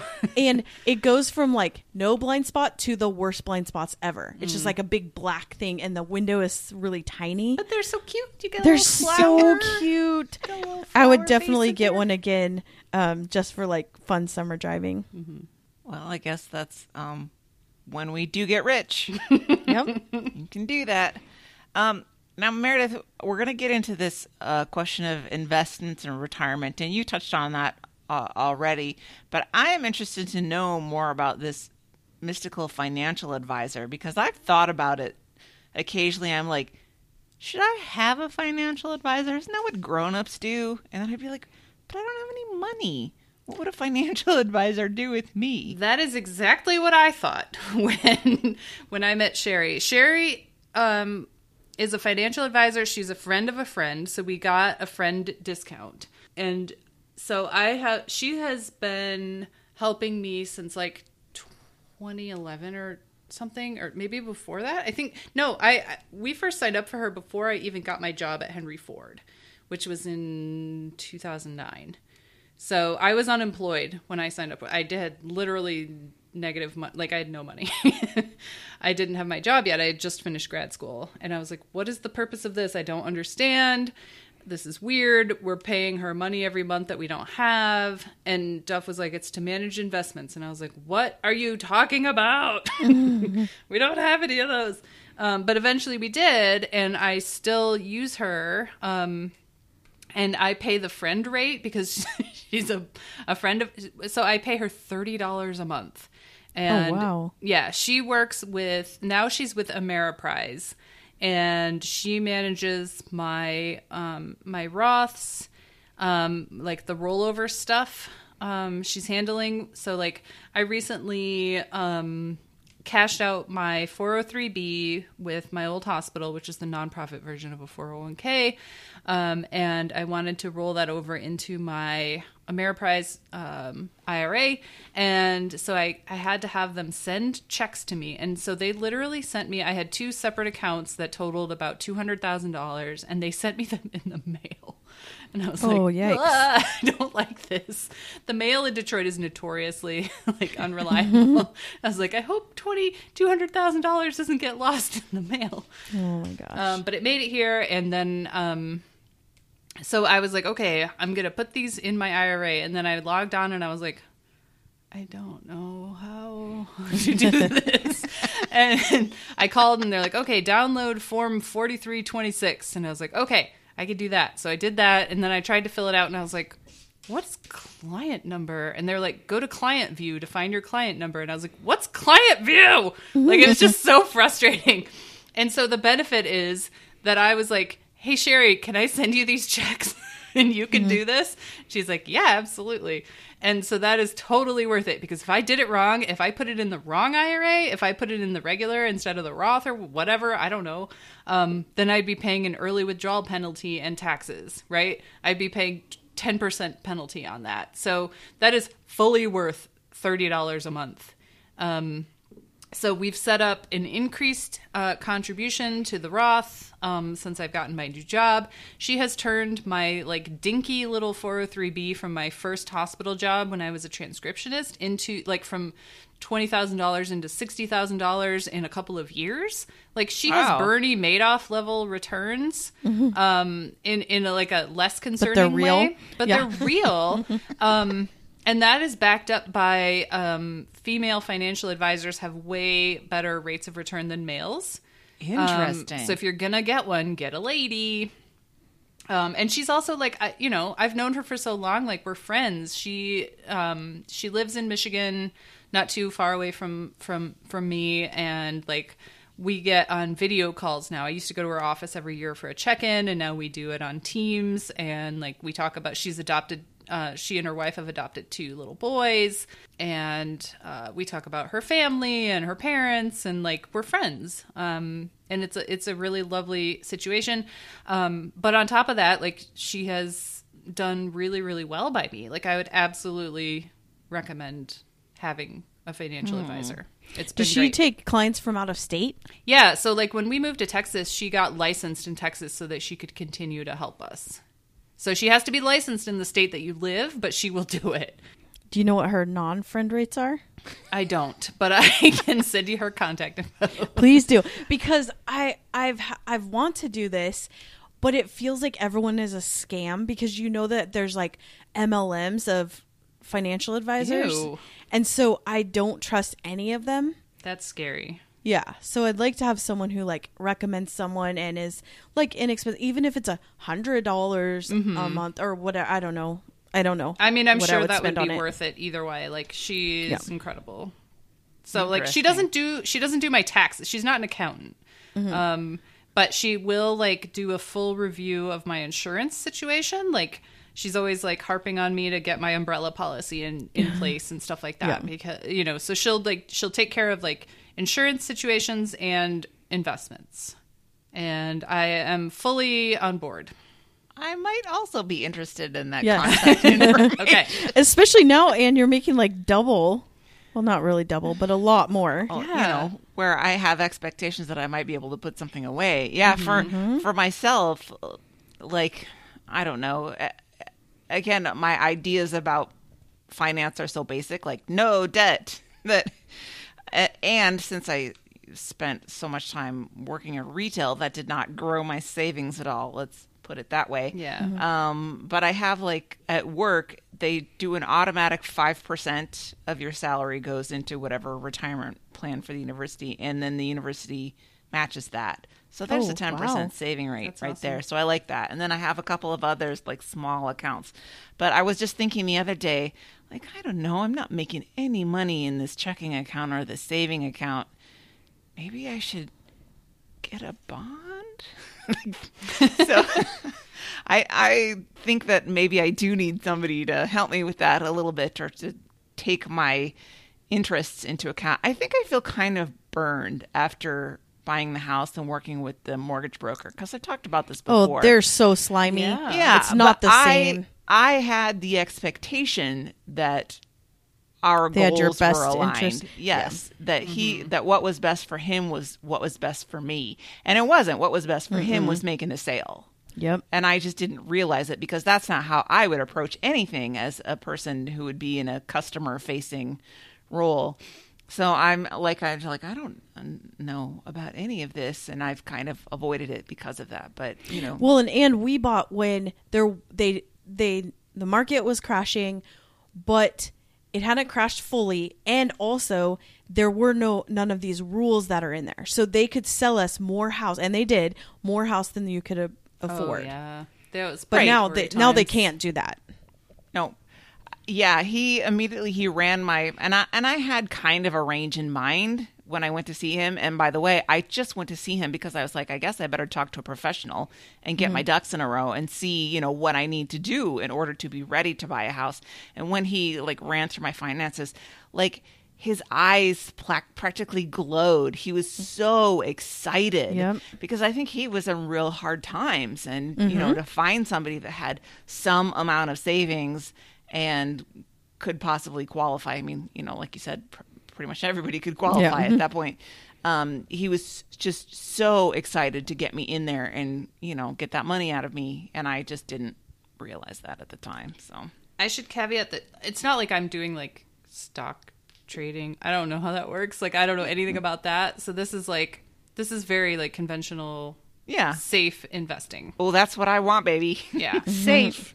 So I put her info in Slack, but I will also like she's got like a little refer me form. Oh yeah, you'll so get some money. I'll do that.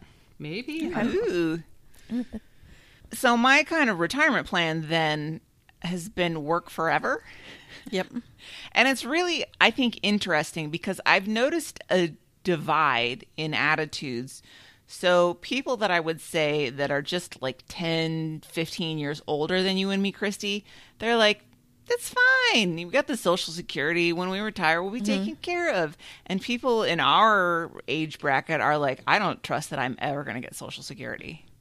No, and I saw something like our age group, the Gen X, like only 20% would be able to retire at this point. Yeah, it seems that there are people that are just enough older than us that have sort of faith in the system, and the rest of us feel Suckers. like, there's not going to be anything there. No. And since I haven't, you know, had the ability to save very much, I have just decided I won't worry about it that much. But, you know, now I'm going to be a big girl. But Christy, I do like your strategy. Yeah. Pull the plug and leave no debt. Like, if anything, what I want them to do is, like, if I go to the hospital for some like catastrophic thing or I'm like dying or whatever, I want them to do like a subtotal of what the cost is. And if it gets over a certain amount, and the older I get, the lower that will be, when it gets to a certain amount, leave me for dead. Like, I don't care. Just pull the plug and like spend the rest of the money I have if I have any left. It's not worth it. Yeah, that's something that my mom talks about a lot. In, you know, the vast majority of medical costs in a person's lifetime come in that last year when people are sort of desperately trying to hang on, whether that's the person themselves or their family. I mean, and why would you not want to do anything when, you know, your parent is sick or your sibling is sick or whatever that? Why would you leave any stone unturned if you don't want to lose them? But, you know, that's what is such a huge driver of our medical costs in this country is the incredible lengths that we go to prolong people's lives for a short period of time. And it's a very poor quality existence too. Yep. I think long-term care insurance is something that I have thought about a lot. My dad's partner, Milt, the one who died of kidney cancer, he was about 10 years older than my dad. So, you know, they had planned on this happening, but not so soon. But Milt had very good long-term care insurance. And so they did not like go into debt or like deplete his savings when Milt got sick. And they set up a trust ahead of time. Like, I can't even... I'm so grateful that they did all this planning because they weren't even technically married because gay marriage wasn't legal when Milt died. It was legal like the day he died.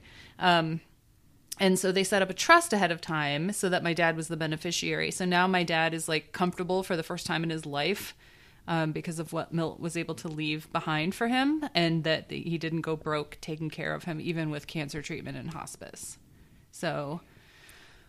have those horrible conversations and those horrible meetings. And, you know, I think that's super important.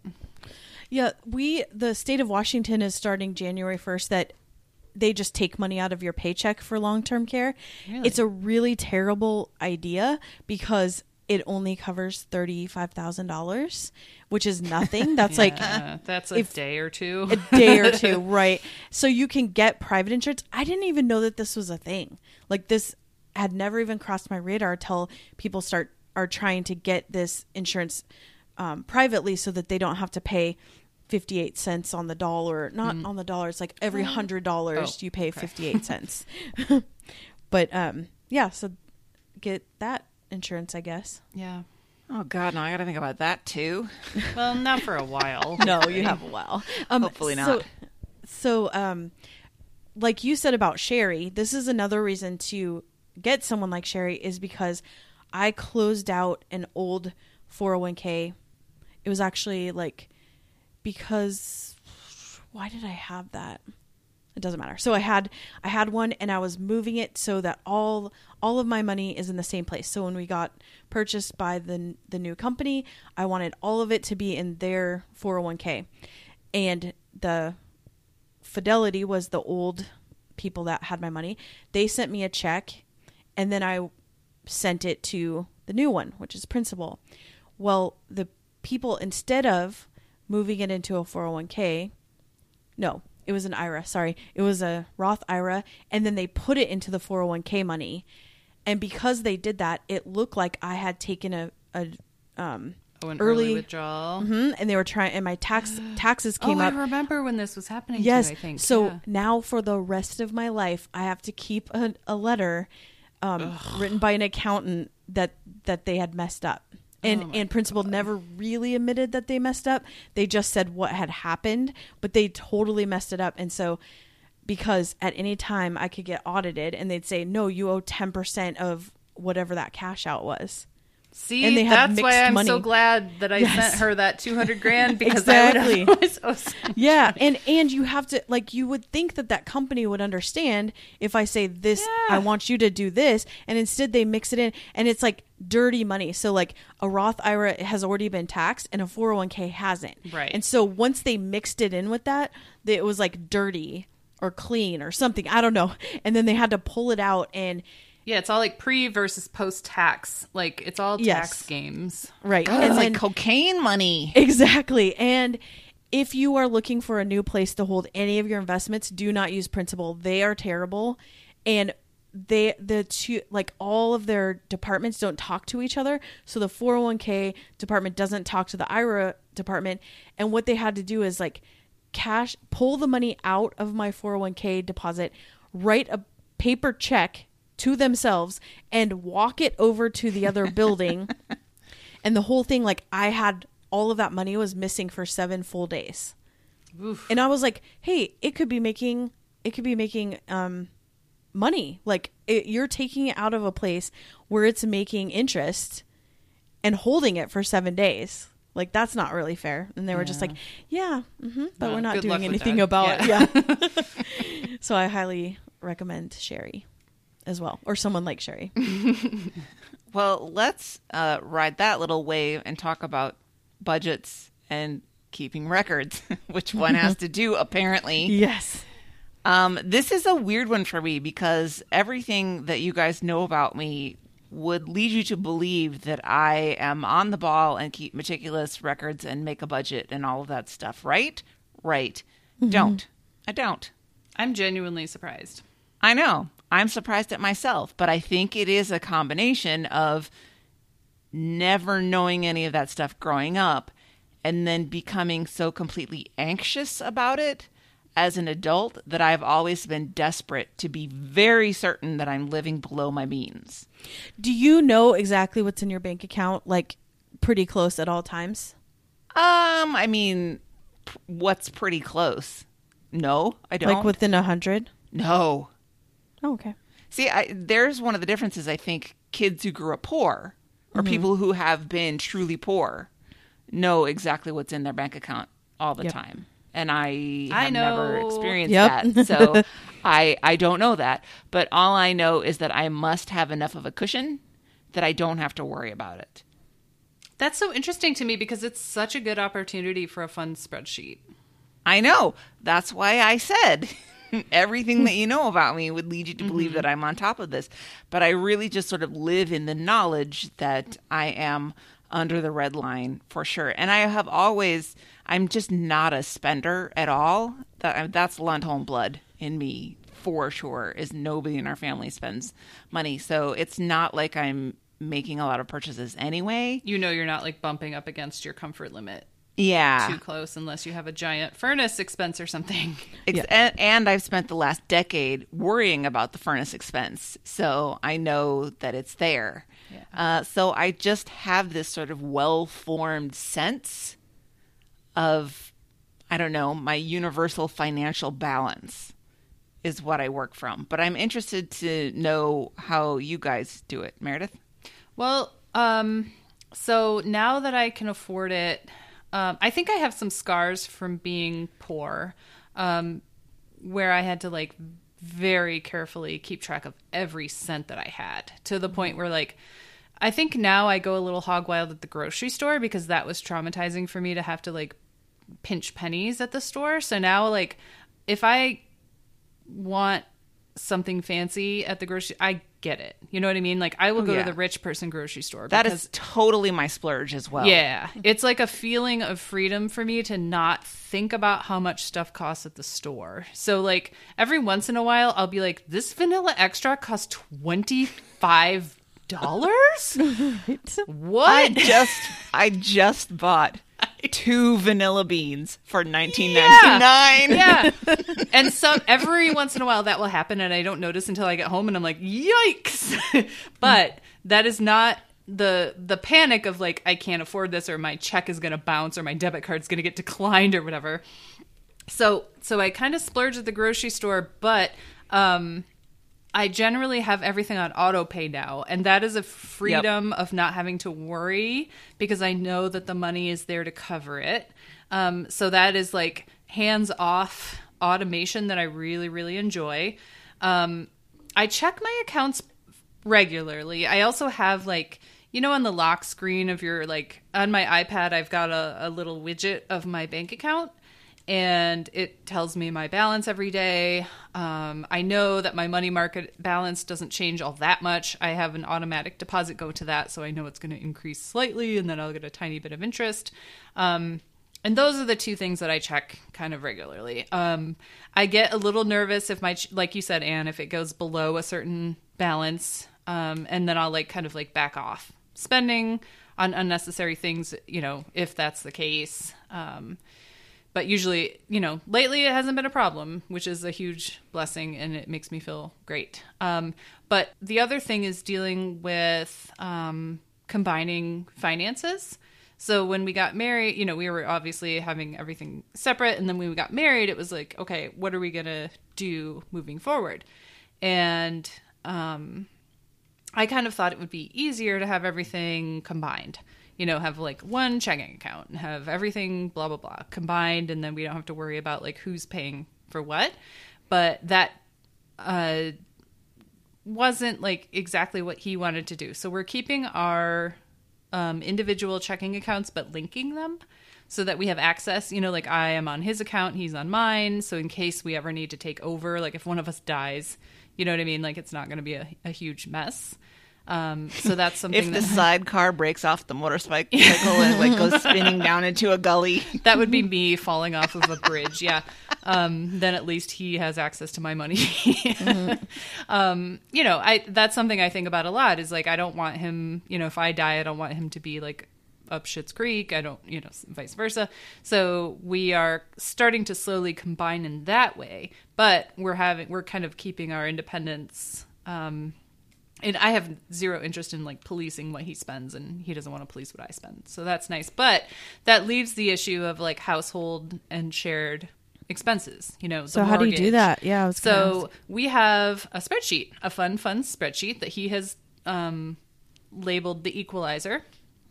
And before we were married, that was an accounting of all the bills. So like there was a column for me and a column for him, and it would equalize everything out and split it 50-50. And now it's sort of become a more general thing of like, this is about how much our bills are each month. And we split them kind of a little bit more proportionally to our income, since I'm making so much more than he is now. That, you know, just because like, I don't know why exactly, but like most of the bills are in my name. I I don't know. Because when we bought this house, like, I was here most of the time. He was traveling a lot. And I deal with most of this home stuff. So like the vast majority of the major bills are in my name. Like he pays for Hulu and like stuff like that. So we put all that stuff in there to kind of make it all even, but like he will transfer, $1,000 to my checking account every month just to like cover his half of the mortgage and the electric bill and stuff like that. So is that how you put like groceries and food and stuff too? I kind of don't worry about groceries. That's another thing where I'm just like, I do the cooking. It's my like hobby, it's something I enjoy and I want to buy what I want to buy.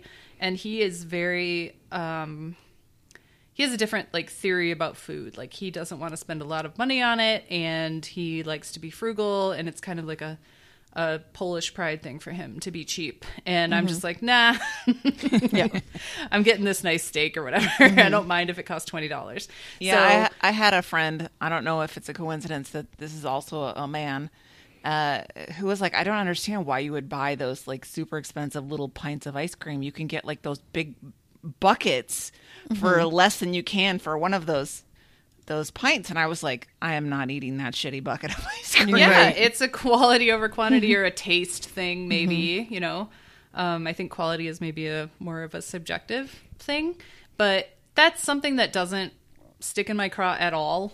We've discussed that, and I'm just like, I'll take care of the grocery. I don't care. Like if I need him to stop at the store, he'll do it and he'll get whatever I need.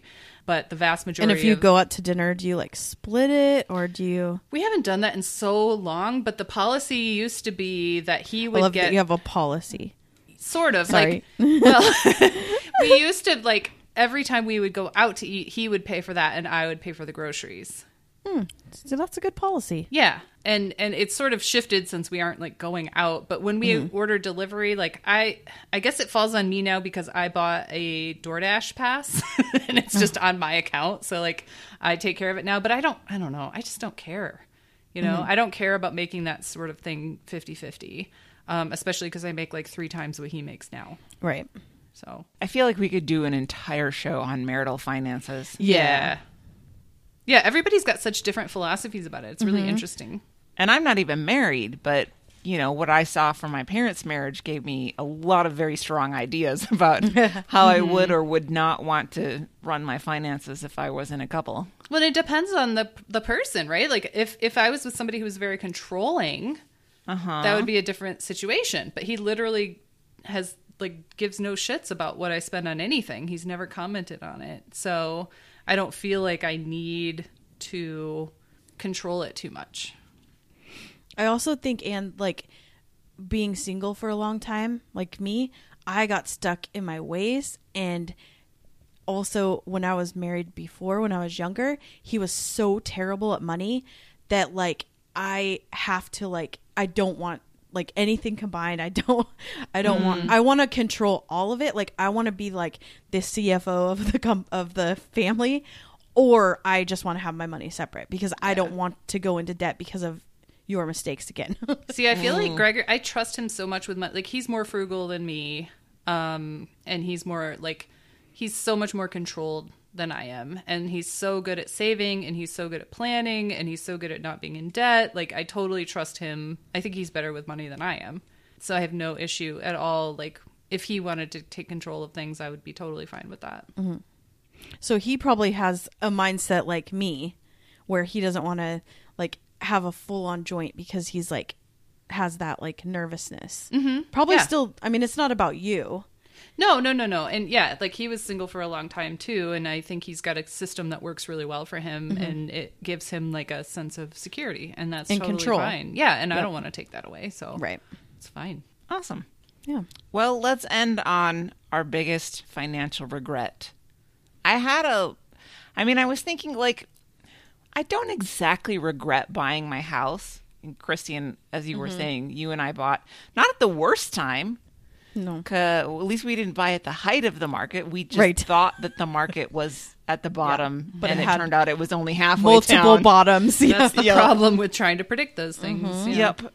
Yep. But I wasn't ready to buy the house financially exactly. I think I was in the vicinity of being ready, but because I am so financially conservative, if I had really understood the process and understood, the mortgage broker's real motivations and all of that stuff, and the fact that I'd have to get that stupid PMI, Yep. I might not have done it. But being, where I am now, I don't know that I really regret it because I got through it. I never had any catastrophic financial happenstances. I just had anxiety about it for a decade.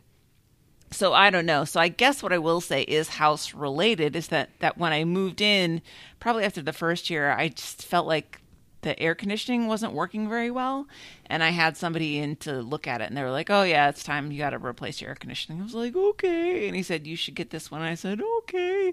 And I kind of wish that I hadn't done that because I think it was more of a repair than a replace. And when I got the furnace, it was such a good deal to get both the furnace and the AC that I got them as a package deal. And the AC wasn't that old. It was like not even probably 10 years old. Yeah, not like 9 years old, I think it was. And so I felt like I did kind of waste that money on the air conditioner, and I wish that seems like I a pretty hadn't. minor. I mean, not to like belittle or anything, but like I'm glad that that's is not that big of a deal. It wasn't catastrophic or anything. Yeah, that's what I can come up with because I am so financially timid and conservative that I haven't taken any big swings or made super crazy promises. The only new cars that I ever bought was a fucking Saturn. It was $14,000. Yeah. That was my first car. Man, I really liked the Saturn way back in the day. Yeah. Like when they smelled like sulfur. That was great. Well, when it was the sticker price is what you pay, and we're not bullshitting you, or we're not playing this game. I liked that. They were cool looking too. Yeah. Yeah, back in the day, they were fine. R.I.P. Yeah. Saturn, a beautiful idea that eventually got sucked back into being just another car company and then died. So that's my worst. What about you, Meredith? When I was broke and a young idiot, I got some credit cards. I got a store card. I got a J. Crew card, which I really shouldn't have done. I didn't get in too much debt, but it was very stressful for me. That was the kind of debt. I don't like to have credit card debt. Obviously, I don't think anybody likes it. But that bothered me in a way that like a mortgage or a student loan doesn't bother me because it was very, very difficult to manage. I didn't make enough money to service it. And it just sort of like, immaturely, I was sort of like, oh, I have a $6,000 limit. That means I have $6,000, you know? And that is not how that works. The interest on those store cards are like 20%. Yeah. Like it's predatory. It is very predatory. So I didn't get too far in, but like I really wish I hadn't done that just because it stressed me out and it added. I was already pretty stressed out about money and everything else that I didn't need that extra stress. So like, no, I absolutely did not need a J. Crew card. I'm not claiming that like all my financial stress was just poor little me. It was I made some dumb decisions, and that was definitely one of them. And like, when I was, I smoked cigarettes for Christ's sake. That was such a stupid thing to do especially when you're poor. But I so was much like, money. yeah, wasted. I know. It was before they cost $5 a pack or $10 or 12 or They're like, whatever they are. yeah, now. they're like $12 now. I remember when they were $5 and I was like, nope. But You I look definitely so cool. It was very cool, Yeah. and it was a stress reliever. That I justified it as a stress reliever, which is so stupid. Yeah. You had the cigarettes and the J. Crew outfits. Like you were set. I was very cool. I can't lie. No, but I made some dumb decisions, and it was just out of ignorance, and I learned my lesson, and thankfully I haven't repeated those. But I do regret getting credit cards. I never signed up for the campus handing out a T-shirt and sign up for a credit card thing. But I just did it on my own for a J. Crew T-shirt. I don't regret the student loans. I couldn't have gone to school without them. I got some grants and some scholarships, but I needed student loans to round it out and to live, frankly, because it was expensive to live and go to school. And, getting a master's degree is not cheap. So that was mostly student loans, especially because I was working full time all through grad school. So, I couldn't do a TA or anything like that. But I don't regret it. And, they've just announced some changes to the public service loan forgiveness program.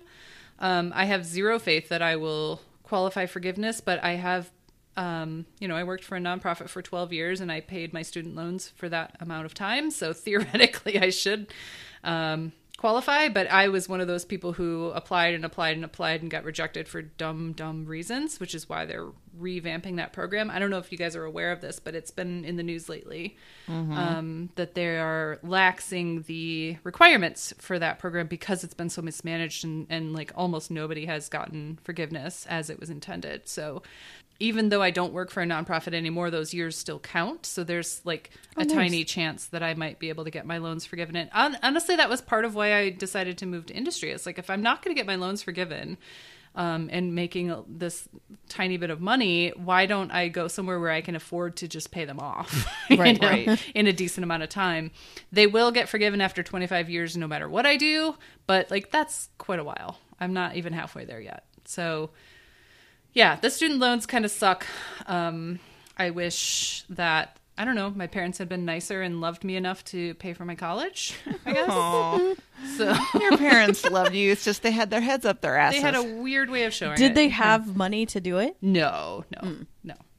But so the thing that I am bitter about, my dad worked at the university where I went to undergrad and grad school, and I lived with him. And when your child went to the school, they were eligible for half off their tuition. The catch was you had to provide 50% of their support, like life support, basically. And when I was an undergrad, that was true because I lived with my dad, even though I had to pay him rent. But when I was in grad school, that was not true, and he wouldn't sign the piece of paper. So I had to pay full price for grad school. What? Yep. Because he was like, well, I could get fired if they found out that I lied. And I'm like, how are they going to find out? They're not going to audit your fucking bank account. But he wouldn't do it. I'm so mad at him now. Yeah. Well, me too. Well, my dad wouldn't sign a loan for me to buy that Saturn. Yeah. The first Saturn. He refused to co-sign it. So I ended up actually leasing the first Saturn because I didn't have enough credit for the loan on my own. Mm-hmm. It's like, have you not met me? Do you not understand? Like, I what's would the big co-sign deal? a loan for you, Anne. Yeah, me too. I'm never like my leg could be caught on fire and I'd still make sure that I got that payment in. Exactly. Yep. Well, Christy, what's your biggest financial regret? The first marriage, am I right? Right. I mean, that's what I said in planning, right? Probably when I was I didn't really put anything away when I was working for Bob because it didn't have a 401k and I didn't really understand anything about that because I had a 401k prior when I worked at AT&T Wireless, but it just like, I was young and like, okay, so money's there. I'm getting free money somehow. And that goes into that 401k started just like dying, like because the economy was going bad, right? And so I saw it and I was like, this is losing like thousands of dollars every month. I'm going to cash it out. And then that's when I bought my condo. Yeah. I mean, it was only $9,000 at the time. And I didn't get dinged because I was buying a first home. Oh, you're allowed to do a withdrawal credit. Yeah. And also it was when we got that, what we thought was free money and it was not free money.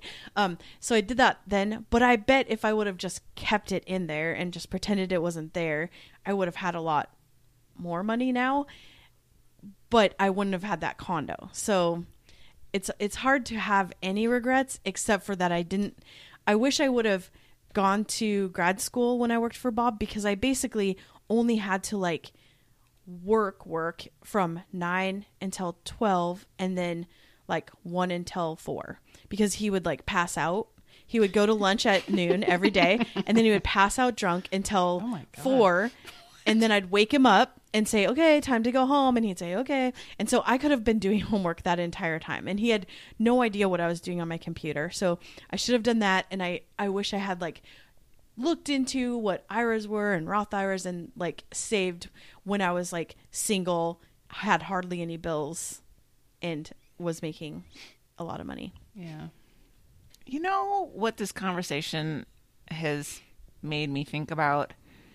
It's about some old person is always harping up on how we should stop teaching kids fancy things and teach them things like financial management courses or how to do your taxes. Yes. Yep, junior high and high school. And I'm starting to think that might be right, because It's here's the 100% three of us, correct. highly intelligent women who have just sort of bumbled our way into being okay in life and have made all these avoidable mistakes.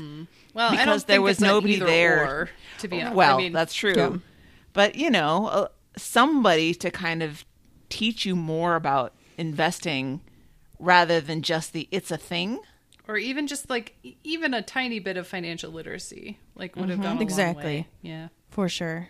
And the three of us figured it out. But then how many Eventually. people didn't? And we'll talk to each other when we're retirement age, because we probably don't have enough to retire at 65 God, at this no. point.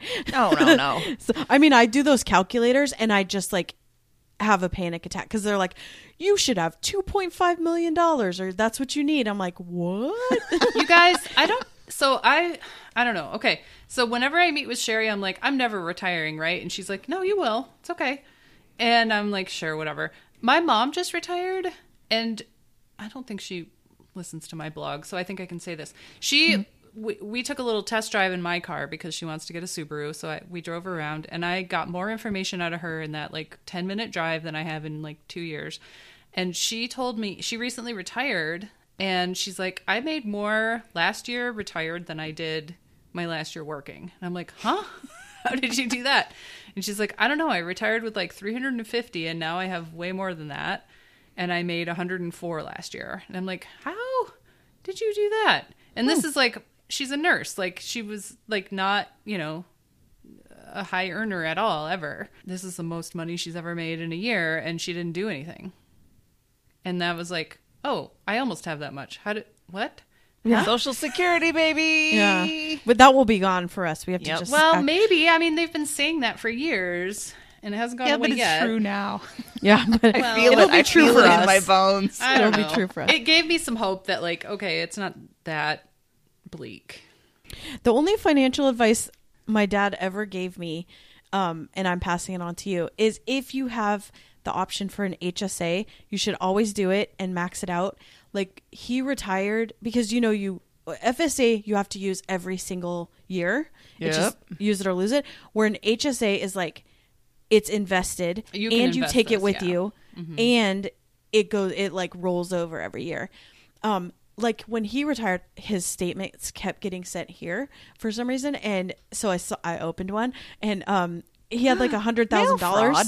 in his HSA. He was fraudulently using my address to be in Washington still, so I can do that. Yeah, he had $100,000 in his HSA, and he's like, it's like another 401k, Yeah. and it comes out pre-tax, so it's another way to have a lower taxable income, and you can use it for medical, and you'll always have medical expenses, always, right? That's funny. 'Cause I try to do that because like I max it out, but like I have so many medical expenses that I use it. Like I But if you reimburse can, myself. so that's what he said is if you can afford to buy that whatever, like you can afford to buy the prescription, don't use it. Save it for when you actually need it. I guess I should try that. And so Interesting. I just do that and just pretend that it's not there. Because I have an FSA, and like you said, it's use it or lose it. And Yeah, so you it's have to do it almost every year. November. And I will just say that I love my therapist. She's a great therapist. But getting receipts for the Every therapist is bad at televisits this. is bad. And the last time I sent the check and I was like, can you just like write the receipt and then send me a picture of it? And she's like, yeah, I don't have any receipt forms right now because my printer is broken. So I'll just send you an email with the dates. And the insurance company won't take it. And I'm like, I gotta get this FSA money spent. Like Yeah, I could go back to her and say, Write an invoice okay, for her can and we have her do sign this? And then it's so fucking painful to try and get my therapist to do the paperwork correctly. Find an invoice online. I think Google has like a template. write it out and then send it to her to sign, and then send you back, because That's a good idea. it's your money. When I started this new job, I have an FSA but no HSA with this one. I have an HRA, I think, but whatever. So they gave me the full amount of the FSA, and I started in August. So now I have all this money that I need to spend. I Wait, think your I have company until, gives you money for it? Oh, yeah, ours doesn't. they put like a ton of it, most of it in there. So I have like $3,000 that I need to spend, I think, by March. Whoa. And so I'm like, does anyone need some bullshit like medical garbage? Send me Because some Band-Aids. Yeah, I will. For Christmas, everyone's getting medical supplies. Who Here, wants Olivia has some Tylenol? princess Band-Aids. You should buy her a bunch of some kids frozen that Band-Aids. age love Band-Aids. Yeah. Like, they're always like faking hurt to like pretend like, oh, I have a cut. I can't show you it, but I need a Band-Aid. And she loves Frozens. I bet Yep. there's Frozen There you Band-Aids. go. I'm sure there is. I can spend $3,000 on that. Band-Aids for everybody. All right. Well, I cannot believe that we have talked over 2 hours about money when we were kind of nervous about doing this. But let's just end with our question of the week. Is we so desperately want to know your biggest financial regret. Lay it on us, people. I don't care if they're long this time. Yep. I want to read it. I want to hear about the thing that makes you sweat in your sleep that you did, and you're like, how could I have been so stupid? Please. Make us feel Share that better with about us. Yeah, ours. we've all had it, and it makes us all feel more human and Yep. connected. Yeah. We judged you for your Halloween candy, but I promise we will not judge for this one. No way. We only judge you over trivial things. Yes. Christy, I know your name's on here, but I've got Yep. two. I'll just do it. 'Cause Okay, do it. Do it. I've got two Tishi recommends for us today. The first is it's called The Repair Shop. It's on Netflix. There's only one season, even though there have been several on BBC. We only have the third season on Netflix, and it is the perfect show to fall asleep to. If you need something in the background to go to sleep to, this is so soothing. It makes Bake Off seem like cutthroat competition. Whoa. So this is a show, if you're not aware, it's a few years old. So I might be behind the times here, but it's British. They're in this adorable cottage, and these like old British people bring them these adorable like artifacts and old pieces of art and stuff that are slightly broken to these super sweet, adorable artisan people who fix them up and then present them with this like amazing final result, and then the old people cry and everybody loves everybody. It's so low stakes. It's zero drama, like literally zero drama. It's just heartwarming and wonderful. So it's so easy to fall asleep to. Highly recommend. I am only sad that there's just one season on Netflix, so I've got to figure out how to get the rest of them that have been on the BBC. The other one, this is a late edition. I didn't notice this until an hour or half hour before we started recording. Lindy West has an article, an email newsletter called Butt News, and I in general highly recommend that. But the one that she sent out today, so what she does is she watches a movie and writes a long response article to it. It's hilarious. It's like her Shit Actually. She wrote a book called Shit Actually about this. And so this is kind of an extension of that. And the most recent one is Save the Last Dance, which is a movie we have discussed on this show. I haven't read it yet. I haven't read her newsletter, and I'm so excited to do so. So I just wanted to plug that real quick, and you should subscribe. It's free. You can do her like Patreon or whatever if you want to, but you get her newsletter for free, and it's very long. It's like a huge, super long Lindy West article, so you know it's going to be funny and great. Ooh, that sounds very intriguing. And also lots of fiascos with her dog. Yeah, that's kind of, yeah. Who seems to be eating things and pooping everywhere. Pooping all the time everywhere. Yep. Oh, premium dog content. Yep. Yeah. Well, with that, get involved with the show at thisshowhaseverything.com or at throwyourphone.com. We love getting those throw your phones where you can let us know the good, the bad, the ugly that you feel about our show. Join us on our Facebook group. We will post that question of the week up there for you early in the week. Show Twitter is at Tishi Show. Bobby updates it regularly I understand because I'm not on Twitter. You can always send us an email at tishi@10710.com or send us a voice memo like Alicia did. So happy to get a voice memo from Alicia. Yes. You can just attach that to the email and send it in. And fax Bobby your butt at 617-354-8513. Thanks for joining us, everybody. And that was everything about our personal finances. Literally everything. No, we need Bobby and Hillary to come on and tell us how much they make. Yes, That's please. true. That's their challenge next episode.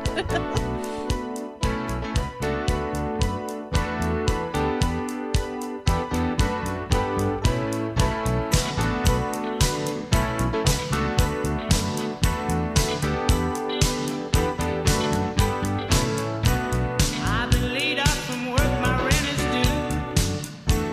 My kids all need brand new shoes. So I went to the bank to see what they could do. They said, son, look like that luck got a hold on you. But it's too tight to mention.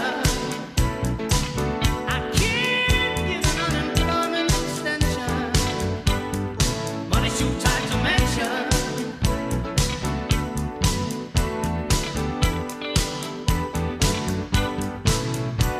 I went to my brother to see what he could do. Said, brother, I'd like to help you, but I'm unable to. So I called on my father, almighty father.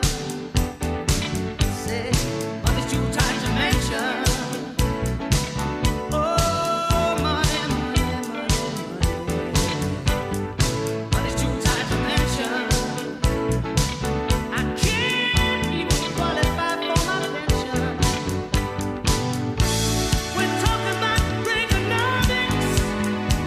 Oh, Lord, down in the Congress. They're passing all kinds of bills from down on Capitol Hill. We tried it, money too tight to mention. Cut back. Money's too tight to mention. Oh, money, money, money, money. We're talking about money, money. We're talking about money, money. We're talking about money, money. We're talking about money, money. We're talking about money, money. We're talking about money, money. We're talking about money, money, money, money, money. We're talking about the dollar bill and that old man that's over the hill. Now what are we all to do when money's got a hold on you? Money's too tight to mention. Oh, money, money, money. Money's too tight to mention. Dinero, money. Oh, I'm talking about money, money. I'm talking about money, money. I'm talking about money, money. I'm talking about money, money. Yeah, I'm talking money. I'm talking about running, running. I'm talking about running, running. I'm talking about running, running. Did the earth move for you, Nancy? Did the earth move for you, Nancy? Did the earth move for you, Nancy? Did the earth move for you, Nancy? Yeah, I'm talking Nancy. Yeah, I'm talking Nancy. Yeah, I'm talking Nancy. Yeah, I'm talking Nancy. Yeah, I'm talking Nancy. Yeah, I'm talking Nancy. Yeah, I'm talking Nancy. Yeah, I'm talking about her.